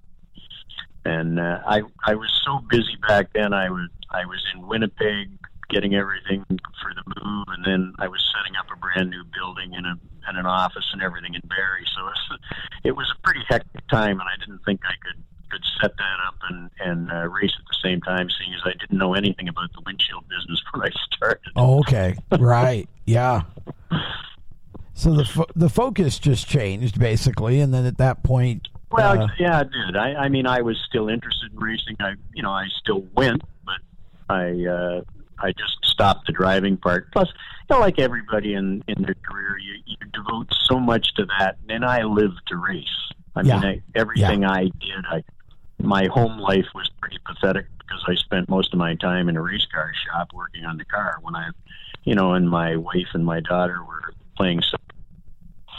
It wasn't fair to them, and it was just that time in my life where I had to move on and start thinking about something else. Yeah, that makes sense. I remember, I think Paige Reynolds ran the 23 a time or two, and I think Tim Nelson also. Was that still when Joe owned it, or did that get sold at some point? No, I don't think he ran that particular car. Paige ran it 23, but it was a height car. Well, I remember the rear engine. I was thinking he got into Joe's at one point. Maybe it was just Timmy that I'm thinking of, because I thought that's how Tim actually started. Timmy Nelson drove it. Yeah, okay. Okay, maybe it was just for Timmy a while Nelson. after I got out of it. Yeah, yeah. And then I think that was Gary Morton's first car, wasn't it, eventually? I don't recall. Trying to think. I want to say I think Joe sold it to Gary, and then it ended up, I think maybe Troy Halsey was the last. I can't remember off. Yeah, I was just trying to kind of remember the history. Yeah, but I really don't know where it went after. But you had you had a pretty colorful career and got to do a lot of things. I mean, and I feel like. Being the first to win with a rear engine car certainly was a significant accomplishment. Were there any particular, is there a memory or two? I mean, obviously that would be one of them. Is there a memory or two of other races that you either did well in or actually won that sort of stand out in your mind, things that stand out when you look back? I don't think so any more than the win at Oswego. I mean, as a driver, when you start, I mean, to win there was just, it's such an accomplishment. Yeah. I mean, running well there always, was really important. I mean, we had a couple of places where we ran that I really thought that I could win and couldn't. I don't know. Back in those days, we ran Sharon Speedway. I don't think we only ran there Ohio, once. Yeah. And then they turned it back to dirt. Okay. But when we ran there, I chased one of Height's rear engine cars. I can't remember who was driving it at the time, but I chased him for the full 100 laps. Wow. And I couldn't get by him. I was right on his bumper, and then he'd pull away. He'd pull about 5 or 6 car lengths on me around the corner. Yeah. And I'd close up to him again the following lap, and we did that for 100 laps. Oh my! It was the most frustrating race I've ever run. And I came back in afterwards, and Duncan says, "Well, why didn't you just run into him and push him out of the way?" And I said, "I couldn't do that." Yes, not really the right way to win, but you see, no, it's not. Sadly, today you see it an awful lot, and it's sort of I always kind of. when I see a driver dump somebody or spin somebody to win, it's like, okay, well, I'm not sure how much talent that actually takes, but okay. I always admire the ones that either they want it clean or they don't want it at all. I mean, I kind of get it in some ways because you're paid to race a car at the national level, so I guess you have, but especially at the short track level, it's like, what are you doing? But, well, I mean, that's it. And for people that think that that's the way to win, and you can always point out and you say, well, how many times have you seen Champagne run into somebody? Right. Well, I remember Swift. Swift yeah. Never drove like that either. Well, I remember Lancaster one time, and I don't remember who was leading, but Jimmy passed him on the white flag lap, but he kind of bumped him when he was going by him, and he slid up and let him back by and finished second. And I think it was, gosh, I don't remember who it was. It might have been Roy, but somebody, whoever the announcer was, would tell, well, why did you do that? And Jimmy said, if I have to bump the leader out of the way to win the race, I'd rather run second. I mean, that was how much class the man had. I mean, if you couldn't do it right, I don't want it. It's a tainted trophy at that point. There's something to be said and to be admired in that. Yeah, for sure. Well, John, this has been fun to sit back and talk with you and to hear your perspective and to fill in some gaps, certainly a little bit for me, as a 5-year-old or a 6-year-old, which is kind of what I was when you were really rocking the Roadster there in the mid 70s, and you sort of see things from the fans' point of view, but you don't really know what's going on behind the scenes. So these interviews for me are a blast because it gives me a chance to learn about what was going on, in the garage or in the pits or, whatever. And I really, really appreciate your graciousness here and the opportunity to sit down and have this conversation with you. And, I've said this to all of the drivers that I've interviewed who I consider the legends, the drivers who were running when I was growing up. I don't think, when you're doing something, you don't always understand the impact that it has. You're just doing it. But for a whole generation of us fans, you and Warren and Kenny and Jimmy and all those guys of that era, just all of the blood and the sweat and the tears that you put into that made our childhood or our, that period for us. I mean, I will never forget those years. And like I said, I love going through the old programs and, and reading through them and just kind of reminding myself of those days. And so, thank you for all of the time that you put in and all of your life that you gave to helping make it fun for us on Saturday nights, because it certainly was a magic time, certainly when you were driving. Well, thank you. It certainly was a very pleasant time for all of us, although we may not have thought so at the time. We certainly enjoyed doing it, and I don't think any one of us would change 1 minute of it for anything. It was a pretty magical time, as you say, and we get to relive it every day when we hash it over. And as Schrader says, the older we get, the faster we were. That is so true. And there's a guy right there who's a trip, Kenny Schrader, much like Bentley. But again, John, thank you so much for the time that you spent. We really appreciate you being on Inside Groove here and sharing your story with us. We hope that you and your family continue to be well, and hopefully we'll get to do this again sometime down the road. Well, thank you, Tom. It's been a pleasure. That is Johnny Spencer, and we're going to be back with more of Inside Groove. We got Jody London on deck to talk about the upcoming Sport Mod race at the Oswego Speedway right after this. Stick around. Hi, Grandma. Can Nina come over for dinner? Sure. I've been meaning to ask you, what would happen if someone offered you a drink? Grandma? If anyone ever does, I want you to say, no, I have too much respect for my family and I don't want to get in trouble. I promise, Grandma. They really do hear you. For tips on what to say, visit underagedrinking.samhsa.gov. That's underagedrinking.samhsa.gov. This message brought to you by SAMHSA and this station. Welcome back to Inside Groove as we continue for another show getting closer and closer to Christmas and New Year's, and that means that we are focusing on 2020 a bit as well with this show. And one of the neat things, I think anyway, one of the neater things that's happening at the Oswego Speedway in 2020 is the return of the Sportmodifieds to the fast 5/8 of a mile, something that we have not seen since the Race of Champions was coming to town on a yearly basis. And the gentleman who is responsible for that, Jody London, is on the program now. And Jody, you have become a really big part of what the Oswego Speedway is doing on a yearly basis going forward here. First, we had the street stock race, which was quite successful, I would say, on Classic Weekend last year. And now you're jumping into it with bringing the sport mods to Oswego Speedway. Talk about how that race has developed. What gave you the idea that you thought it would be cool to bring sport mods back to Oswego? Because I love it. So that, thank you for that wonderful introduction, by the way.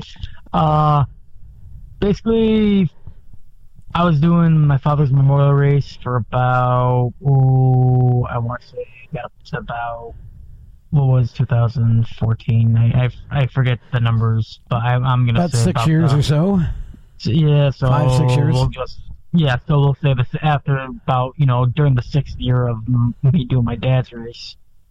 I'm at other tracks, and I just started hearing guys saying, why don't you do a sport mod race? I'm like, why would I want to do a sport mod race? And it was like, you do everything else that, you do a lot for your dad's race, why not you do it for sport mod? I'm like, you guys got a lot. You guys already got, like, big races going on. We got the George Decker down at Holland. We got the fall shootout at Perry. You got, you guys got big races. You got the U.S. Open at Lancaster, and now you got the Joe Riley race at Lancaster. You guys got big races. You don't, what do you want? What do you need another one for? Like, so I didn't think of that at the time. And then just, I remember in 2014, I put on a kart race, and it was something and I know, go-karts, like, oh, it's just go-kart racing, but I've never done a full event all on my own by myself, and just wanted to really try something fully different, and I did it, and it turned out to be the biggest showing for that season of karts and stuff like that. I'm like, oh, wow, that was neat. And I'm like, oh, and then like, oh, well, I can do it, but man, that's just another headache I didn't want to deal with. But, as time wore on, I want to say I can deal with the stress a lot easier. Like after you have one episode of stress, one like mental breakdown of stress and stuff like that, everything else after that is really easy. Like, that's not as bad as it looks. Right. So everyone still kept asking, this, and, for me to do sport mods. I'm like, no, I got, I'm good with my race, I'm good with the DLM.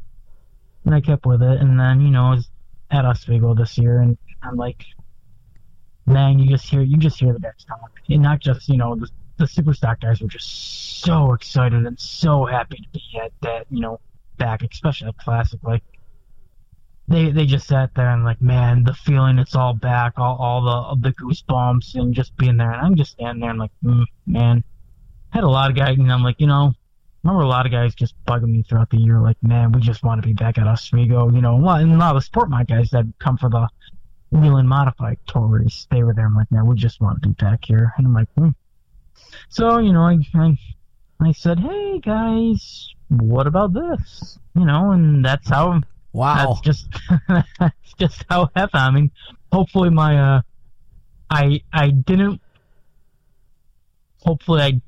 I want to say I did a good enough job to prove what hopefully I could bring to the table for them to trust me enough to listen to my ideas, and apparently it worked enough. So they like the idea, and then all of a sudden the ball got rolling, and I'm like, oh okay. So here we are now with a full-blown sport modified event coming, July 4th at Oswego. Well, it's pretty amazing, honestly. I mean, I think that it is anyway, and I think that it brings something different to the Speedway when you can bring a class like the Sport Mods to the track and put them in a situation where, I mean, not just for a Race of Champions type event, but actually put them in a position to be in front of the Supermodified crowd and to entertain the Supermodified crowd, much like the street stocks or super stocks on Classic Weekend. The Sport Mods on 4th of July weekend is a big stage for them, and instantly, I would think, becomes one of the biggest races of their season, which I think is awesome. I think it's great to give a class that I know they're kind of the first modified class in the state now, because you don't have any tracks running the full-blown tour-type modifieds on a weekly basis.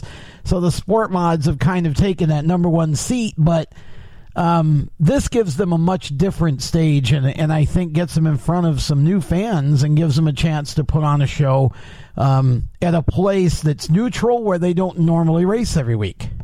Yeah, I mean, it was the most logical choice to, when I had the idea, and it was just, where would you want to go? Like, way a long time ago, back, even before I pitched the idea to Oswego, it was like, well, where would you hold it? And my biggest thought to myself was, I would not want, a big race to be held at where someone has an advantage. That's why I absolutely loved, with my dad's race being at Oswego. Sure. It was such a neutral site because no one has set foot on the track since 2016, right? In a super stock, and I'm like, this is perfect. Guys have not been there. A lot has changed since then. With cars, and it's so much more competitive. Throw out the book you had then, and now it's the same situation. Sport Mod, it's going to be, it's a neutral site. No one really has no one has an advantage. I mean, the only guys that would have an advantage is the wheeling mod guys now, but you might get a couple of them, maybe. I mean, you might get the Catalanos there, sure, but I know it's a lot different between I know the handling is a lot different. A tour mod and a sport mod, 2 extra barrels on the motor, it pulls you down the straightaways pretty hard. So I mean, I want a neutral site, and Oswego is Oswego. It's the holy grail for everyone. It's still you just say you just say the words like, hey man, I just won at Oswego, like you won at Oswego, and why not? There was a race. They had a race way back in 2011. I was a part of it. It was ironically July 4th weekend. I think it was actually July 4th. And they had a sport mod race, and it was just a regular, hey, we just want to try something. Right. And I think they had, I want to say 16 to almost 20 sport mods that showed up there. Okay. Just on hey, let's try this. And, they had a great pull that day, and it was, amazing. Then, I was with NYSS helping them at a race at Adirondack Speedway, and they brought the sport mods, and no one's raced at Adirondack, and sport mod wise, they haven't done it in almost 10 years to that point. And the purse was an okay paying purse, but it wasn't on a 4th of July weekend. Wasn't anything to say like, oh hey, let's go somewhere. And then all of a sudden, you get there and they had 21 sport mods there for that race, and I kind of said, oh wow. And I'm like, man, no, why not utilize the July 4th weekend, because people have big races all the time. The dirt side does it. Why can't asphalt? So, well, and see, that's kind of always been my thought too. Is the Speedway, in my opinion, yes, it's a super modified track, and I understand that the fan base, at least the sort of top end demographic of the fan base, has always been super modified oriented, but the modifieds have been a type of car that everybody has liked since the 70s. I mean, it's always been tradition. that the modifieds, when I first started going to the track, they would come, 3-4 times a year. You'd have your Port City doubleheader, you'd have your July doubleheader, you'd have sometimes like a summer championship doubleheader, and then you'd have the classic, and you'd have the modified 200 the night before, and that was, you looked forward to those doubleheaders. Now, obviously, we've got the modified tour now on Classic Saturday. So to have the sport mods come in, which to me is a division, I've loved it since it started, and I think it's done its proper job of taking folks like some of the younger generation Catalanos and, drivers like Tyler Ripkema and some of the other guys, and been able to give them their start and then kind of let them get the experience so they can move up to the tour type cars, the bigger cars. It's, to me, this is perfect. I think the Speedway doing this type of thing makes total sense, and I'd be willing to bet that you draw 20 to 25 of those cars. I bet you will for that race. I feel very confident that it could pull very well. And that's the plan. We're gonna promote it hard, and we're gonna get work really hard on getting the guys a really good payday, because I work the group for the DLM, we work really hard to give them a great payday. The super stocks, yeah. So we're not gonna obviously I'm not gonna be shy and working for the sport mods to get them a great payday as well. Well, and, to me, this works great. And this could even be a good double for a sponsor if somebody wanted to get involved and sponsor both of these races. They're both going to get a lot of attention, and they're both very big races at Oswego. This could be an opportunity for some sponsors to really get some strength in the Oswego area in that market, but also to be a part of both big races. I would think that that there would be some good opportunity for the right companies. Yeah, you can, because it's different. You're in a whole different market when you go into sport mods and the open wheels. It's a whole. I've realized there are a lot of different markets when each division you deal with. Right. The markets are completely different when you're dealing with sponsors. A lot of them, I talk to them. They want to help, but they just tell me, "Hey, it's a super stock. It doesn't help with what we're doing." And, right.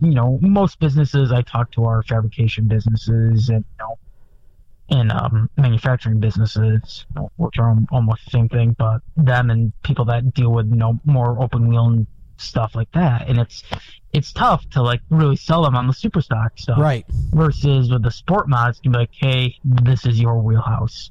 Look what it'll do for you. It will be perfect." And they I think it will be easier for me to sell it, because I've been having to sell the super stocks for so long to companies that aren't really, I want to say, based towards the super stock teams, versus now I'm selling you something that can more physically help you than anything else. So I really feel that, Well, also, too, you've got some history behind you. I mean, what you pulled off last year Classic Friday was really, really incredible. You and your team, you brought doggone near 50 cars to the Speedway, which, that was, as far as car count, that was the highlight of the entire weekend. You were the only class that had anywhere near that many cars. And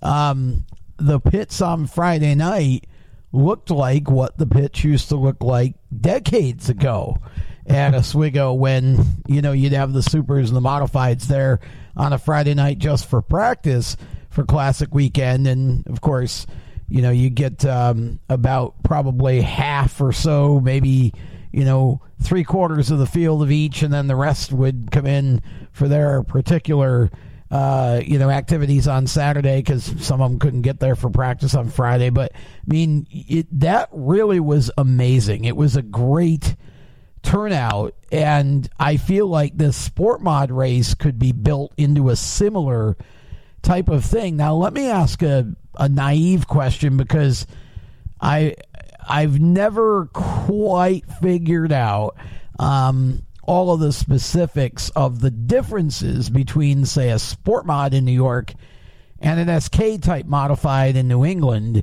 I know there are differences, but is this going to be a race that perhaps the New England SK type modifieds, which I know are really similar but yet somehow different, or at least they used to be many years ago, are they going to be able to come in and run as well? Or is this basically, are there rules or different things that would sort of discourage that? How does that work? Well, right now we're currently working on a rules package for that race, and being closer to now being more section based in New York for an event. Sure. And the draw that the Connecticut teams love, Oswego and stuff like that. So we're gonna try to include them really hard, but they have the distinct advantage over the sport mods in New York. Is it motor? What's that? Is it motor that gives them the advantage? Motor. Okay. Yeah, motor wise, they just got a little bit more, and that helps them a lot. So the North-South Shootout in North Carolina years and years and years ago ran New York Sport Mods and SK Modifieds together, and the SKs would just wipe the floor with the Sport Mods every single year. And I think the best New York car got maybe a fifth, maybe one year. I'm not quite certain, but I know it was it was pretty one-sided every time with the SKs just dominating everything. So we gotta really try. It's gonna be tough. I want to say making the rules to where it can be very even for them, and not just no. It's gonna be more based on the New York guys, but we're definitely gonna try to include everyone else as well. Well, I would think, because I could honestly see that being a marquee race for the division if you could find a way, whether it's with weight or whatever you have to do, but find a way to make the cars as even as possible. You're obviously never going to make them.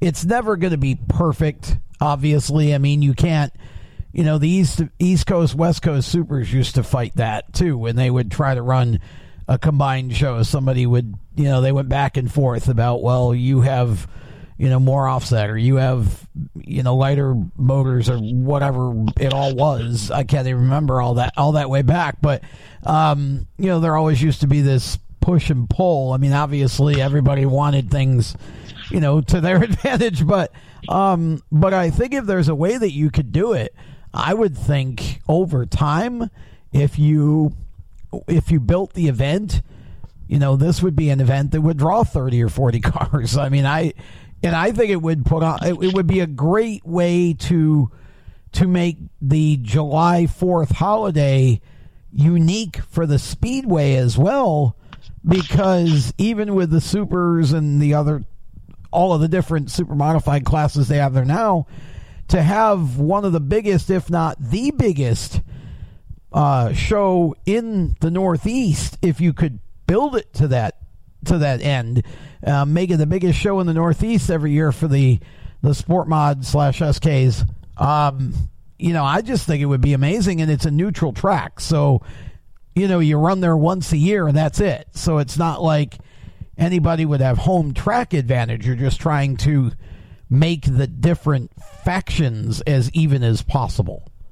Yeah, we're just that's I'm not saying that's the goal to build this up at the moment, because what the idea for all this is, we got to get through the first one. Well, we got to make hope that if it goes good, then I can definitely talk about 2021. But I just got to get through that first event first. So we'll see. I truly hope it goes off really well, and I really hope the guys have fun, because I love them having fun. I love my friends having fun. I love them seeing them have a good time. So I just hope it all works out for everyone. You've been promoting for a little while now with the Super Stock race, and you've been around it. I mean, you've been a racer. You've been around it quite a bit. For the fans that are listening to this who have never promoted a show, can you kind of walk through what it actually takes? Because it's always funny to watch, you know, the Monday morning quarterbackers, and I'm not saying we have a bunch of them in our audience, because I actually think there's less in the super modified audience than in other divisions, but there are the few. But can you walk us through a little bit of what it actually takes to put on a show? Because I mean, I believe you must have spent to get 47 cars and all those sponsors that you got and build that show the way that you built it, to come out of the box with what I would consider to be a home run show on Friday night, a classic weekend. You know, what does it take to put on a show like this at a track like Oswego? It's now I say, it's not really that much, but apparently people say it's quite a bit. I've gotten so used to it, it just doesn't faze me anymore. Yeah, it's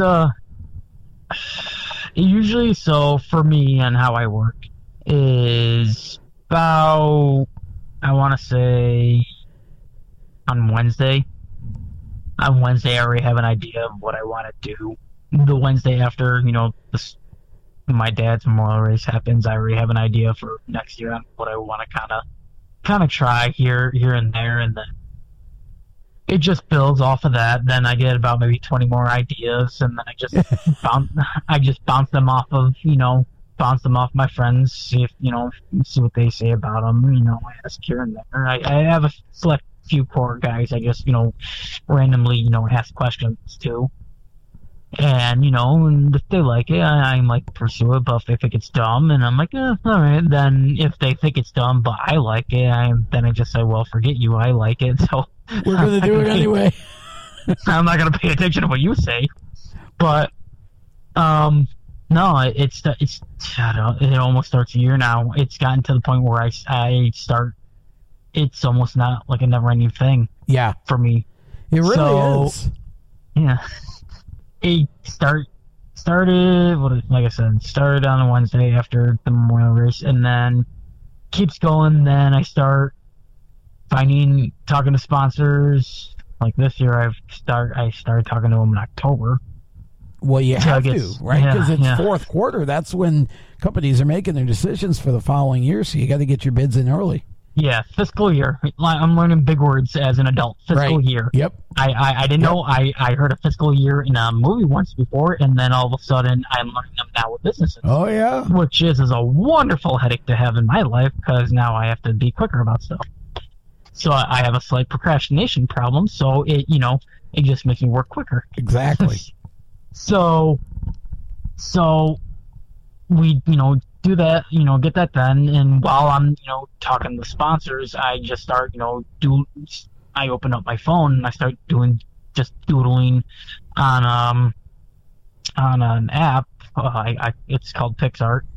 It's a free app if anyone wants to go get it. Oh, okay.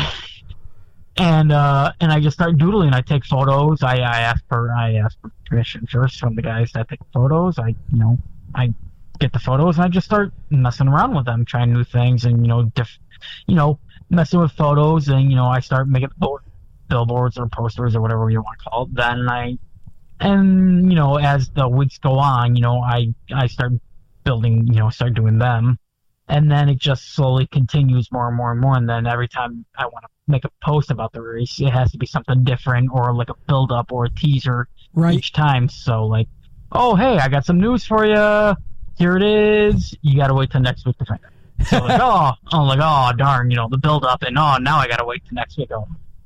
So it's constantly like that. And then throughout the summers, it's throughout the spring and the summer, it's collecting the money, promoting the race, bringing on, promoting your sponsors, making sure they're getting their just due for everything, doing car shows, meeting drivers, talking to them, hopefully, man, then, hey man, got a big race coming. I know I do the 150 times right now, but I'm gonna know you another 200 times just to make sure you know about the race, and hopefully you can be there. Right. So you basically you get it all going, and then you have meetings on how the race is gonna go and how it's gonna get set up. And for me, being the promoter of my dad's memorial race, I just kind of say, oh, okay. And they ask me for input, and I'm like, well, I don't run. NYSS runs my dad's race. I promote the race, and they run the show for it. Right. So so they look at me and I'm like, that's if they feel like they want to run it that way, that's okay. We usually talk about it earlier, and if they can make a change throughout the day, sure. I really it doesn't faze me because I'm so used to changing on the fly or stuff happening. Yeah. You got to deal with improvisation. Yeah. I'm so used to that stuff, so it doesn't bother me if something little gets changed here and there. It's like, whatever. You can't do that because it's in the moment. You just got to deal with it. So right. You go through the meetings, and then you just talk, and then you have like about maybe 50 phone conversations before before that day, before the event happens that week. And then about 3 days before it, no one wants to talk to each other because we all have to deal with each other on a very stressful day.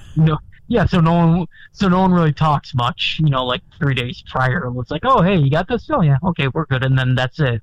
It's a very short, like 2-word conversation and a text, and then we're good. So. Well, but when you conceive an idea, even, I mean, this race that we're talking about here, it's a brand new race, the Sport Mod race. When you conceive an idea, obviously at some point you get this vision for what you want to do. You got to call up the Oswego Speedway and say, hey, this is what I'm thinking about. You want to do it?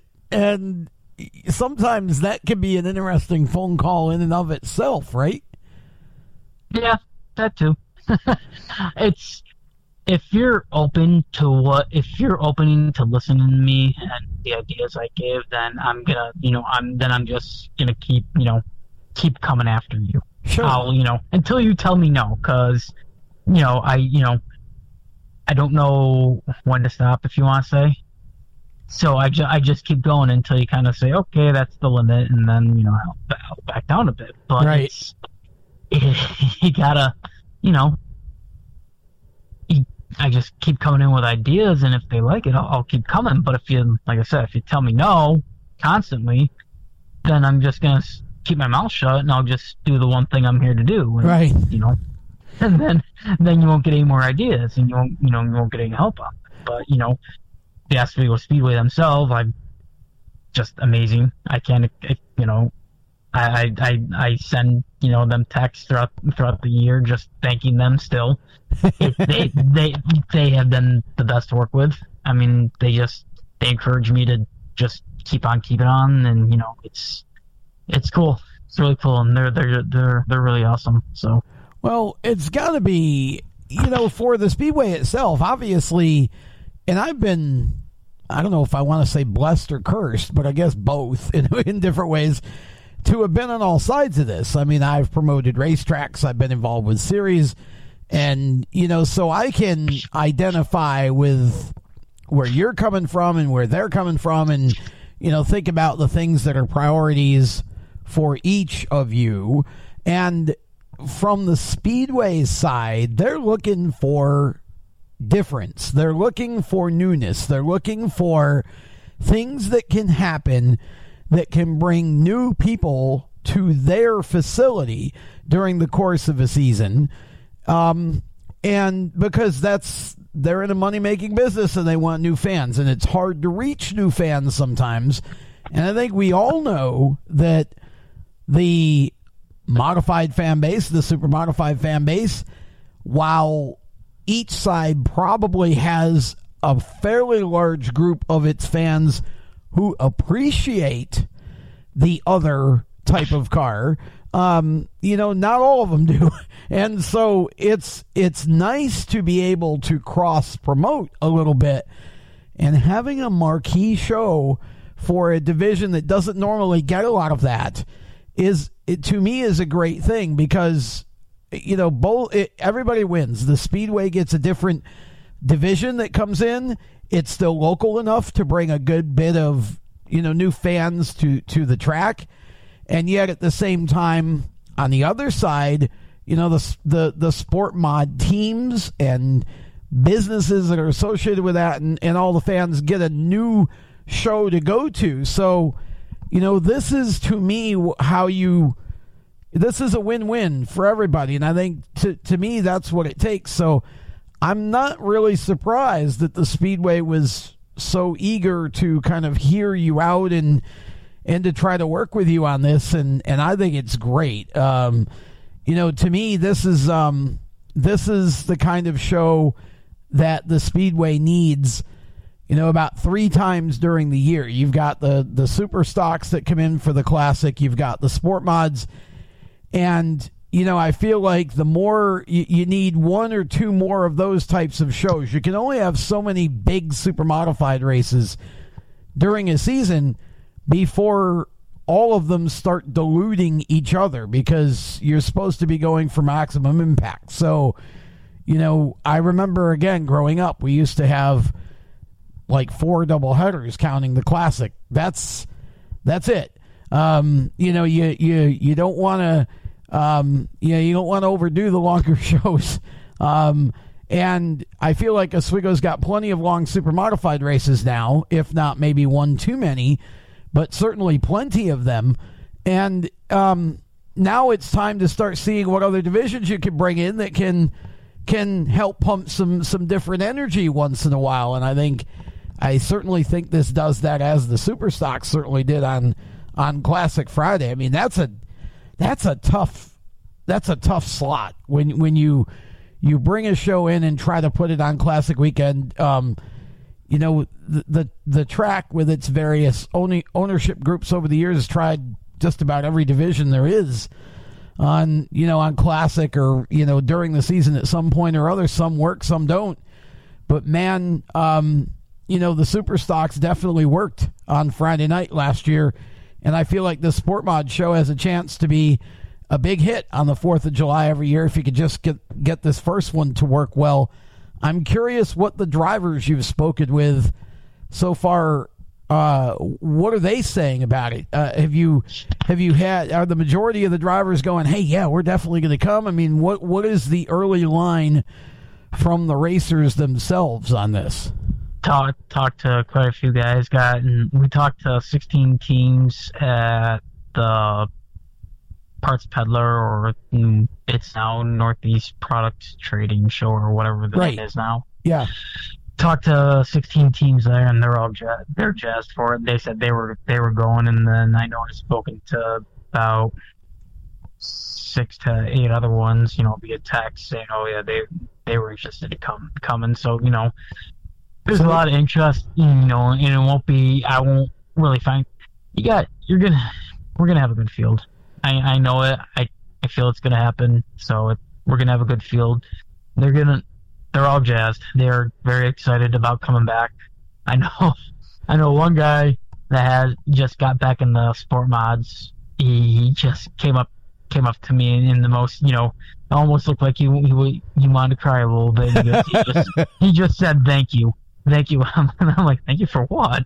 He goes, thank you for bringing us back there. I love that track so much. That's awesome. And I'm like, oh, that's cool. And the best story I can tell you about, talking to the drivers, and was, I want to say it was Zach Curtin's father. Zach Curtin just won the championship at Chemung Speedway. Okay. So I was going down, I went down to his parents' house to go pick up tires for the New York Superstock Series, because they run a used tire program. So I'm there picking up a lot of tires and stuff like that, and his dad never was first time he's ever met me.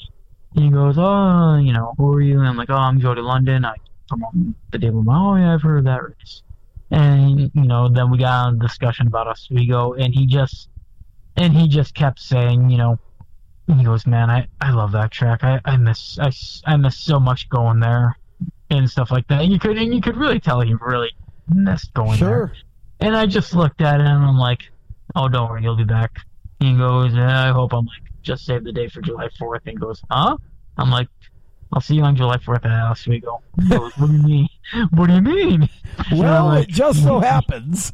Yeah, you'll be there. Yeah. He goes, are you serious? I'm like, yeah. He goes, oh. So you get that. And there's a big hardcore group that loves Oswego a lot. Everyone loves Oswego. You bring them, a lot of the guys back, and now the kids that, now they're the parents that our fathers and stuff like that loved Oswego. Sure. They get to go back, and now the kids, us, are going there, and us now, a lot of the drivers now have kids, and they're going to bring their kids there to Oswego, and they're going to talk about, Dad, you see those cars, you see all these sounds that are going on. So it's pretty cool.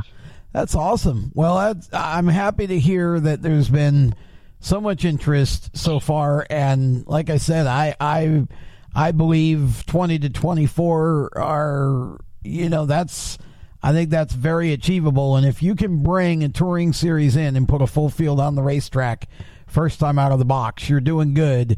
And of course, then the next thing is you hope that they put on a great show.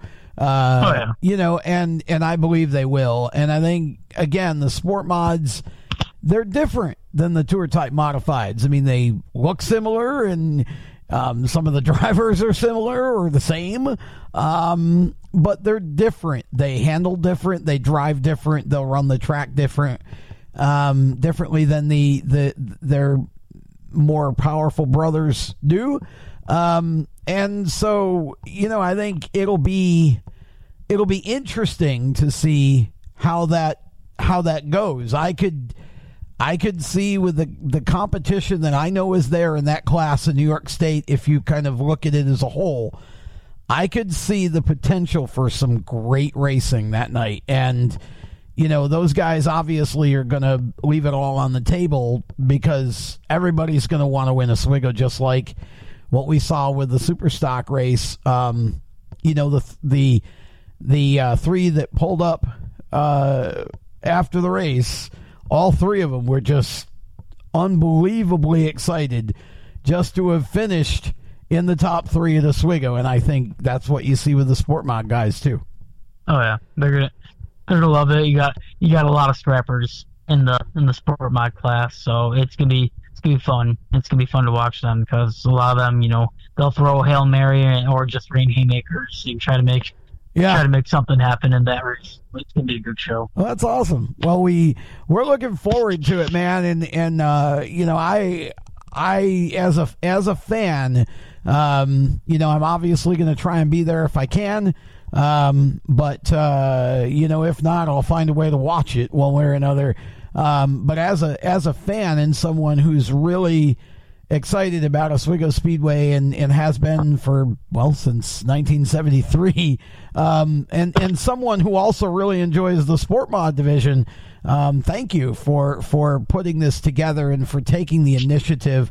I know how much work it is to promote a show, and I know the time that it takes, and you've been crafty, Jody. You've found a couple of divisions that have a pretty good bunch of cars that don't necessarily, other than maybe the Race of Champions, don't necessarily have a neutral signature race, and you managed to potentially create that. You certainly have with your dad's race, and I know that you have obviously many reasons for promoting that show, and that show is a bit of a personal show for you.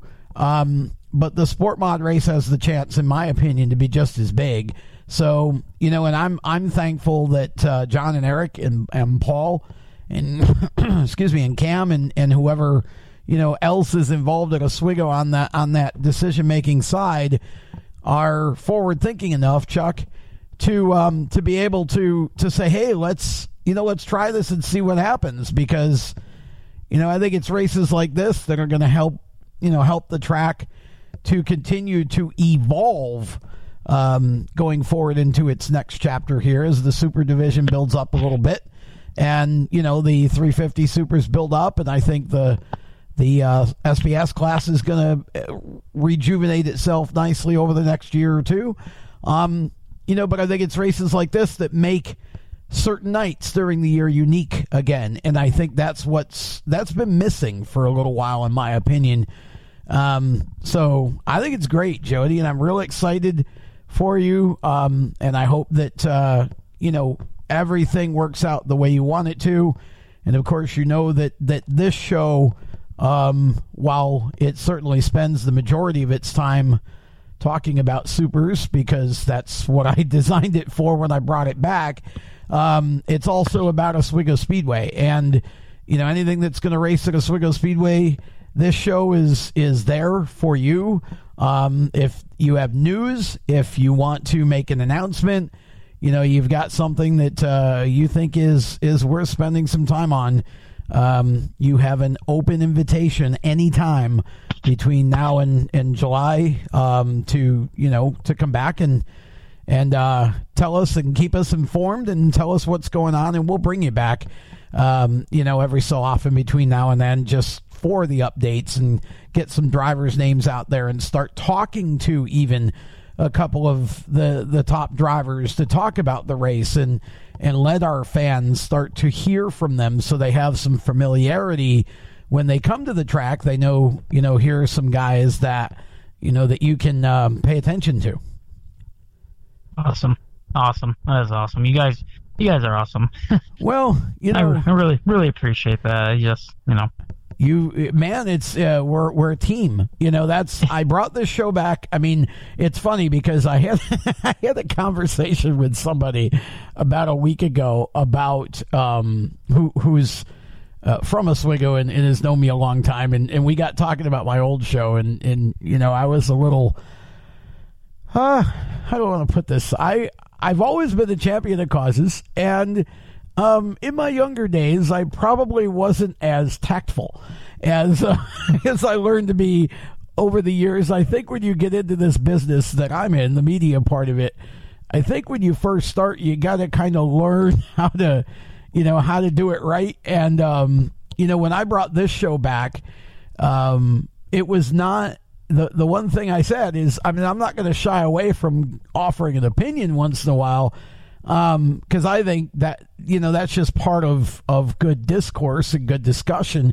And I think it's okay to disagree with something the Speedway's doing, as long as you're doing it in a way that promotes discussion and doesn't, not sure that I always did the best job of that in my younger days.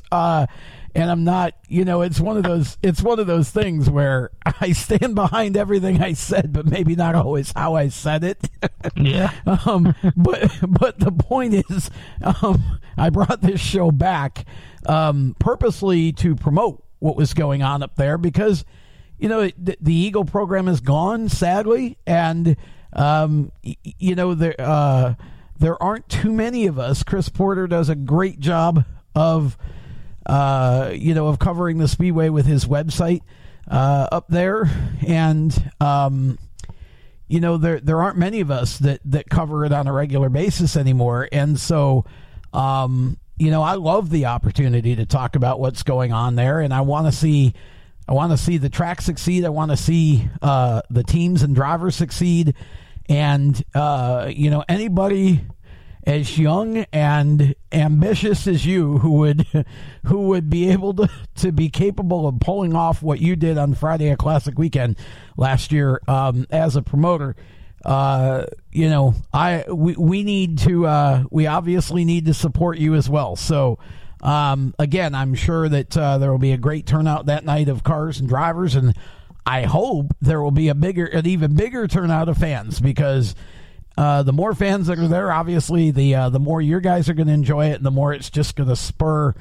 I would love to see you be able to come up with a formula that works for New England, because if you could somehow do that and get some of the New England guys there, well, shoot, I could see a day 2 or 3 years down the road. You gotta, how it works. You kind of gotta, if you do it right the first couple times, you get people. Oh, I want to go be a part of that because that was good.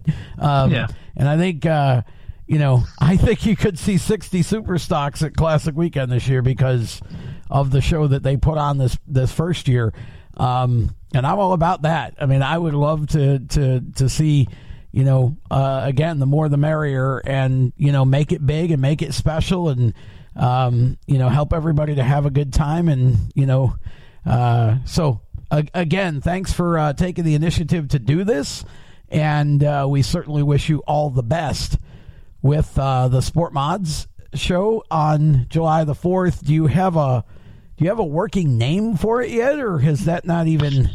It's the XMR Sportsman Modified event, and XMR stands for Extra Money Race. Okay, so that's how that moniker came about. Okay, so XMR, are we calling it a Grand Prix, or are we calling it a Classic, or what are we calling it? No, it's just the XMR Sportsman Modified event. Oh, okay. Well, that pretty much says what it is. Simple.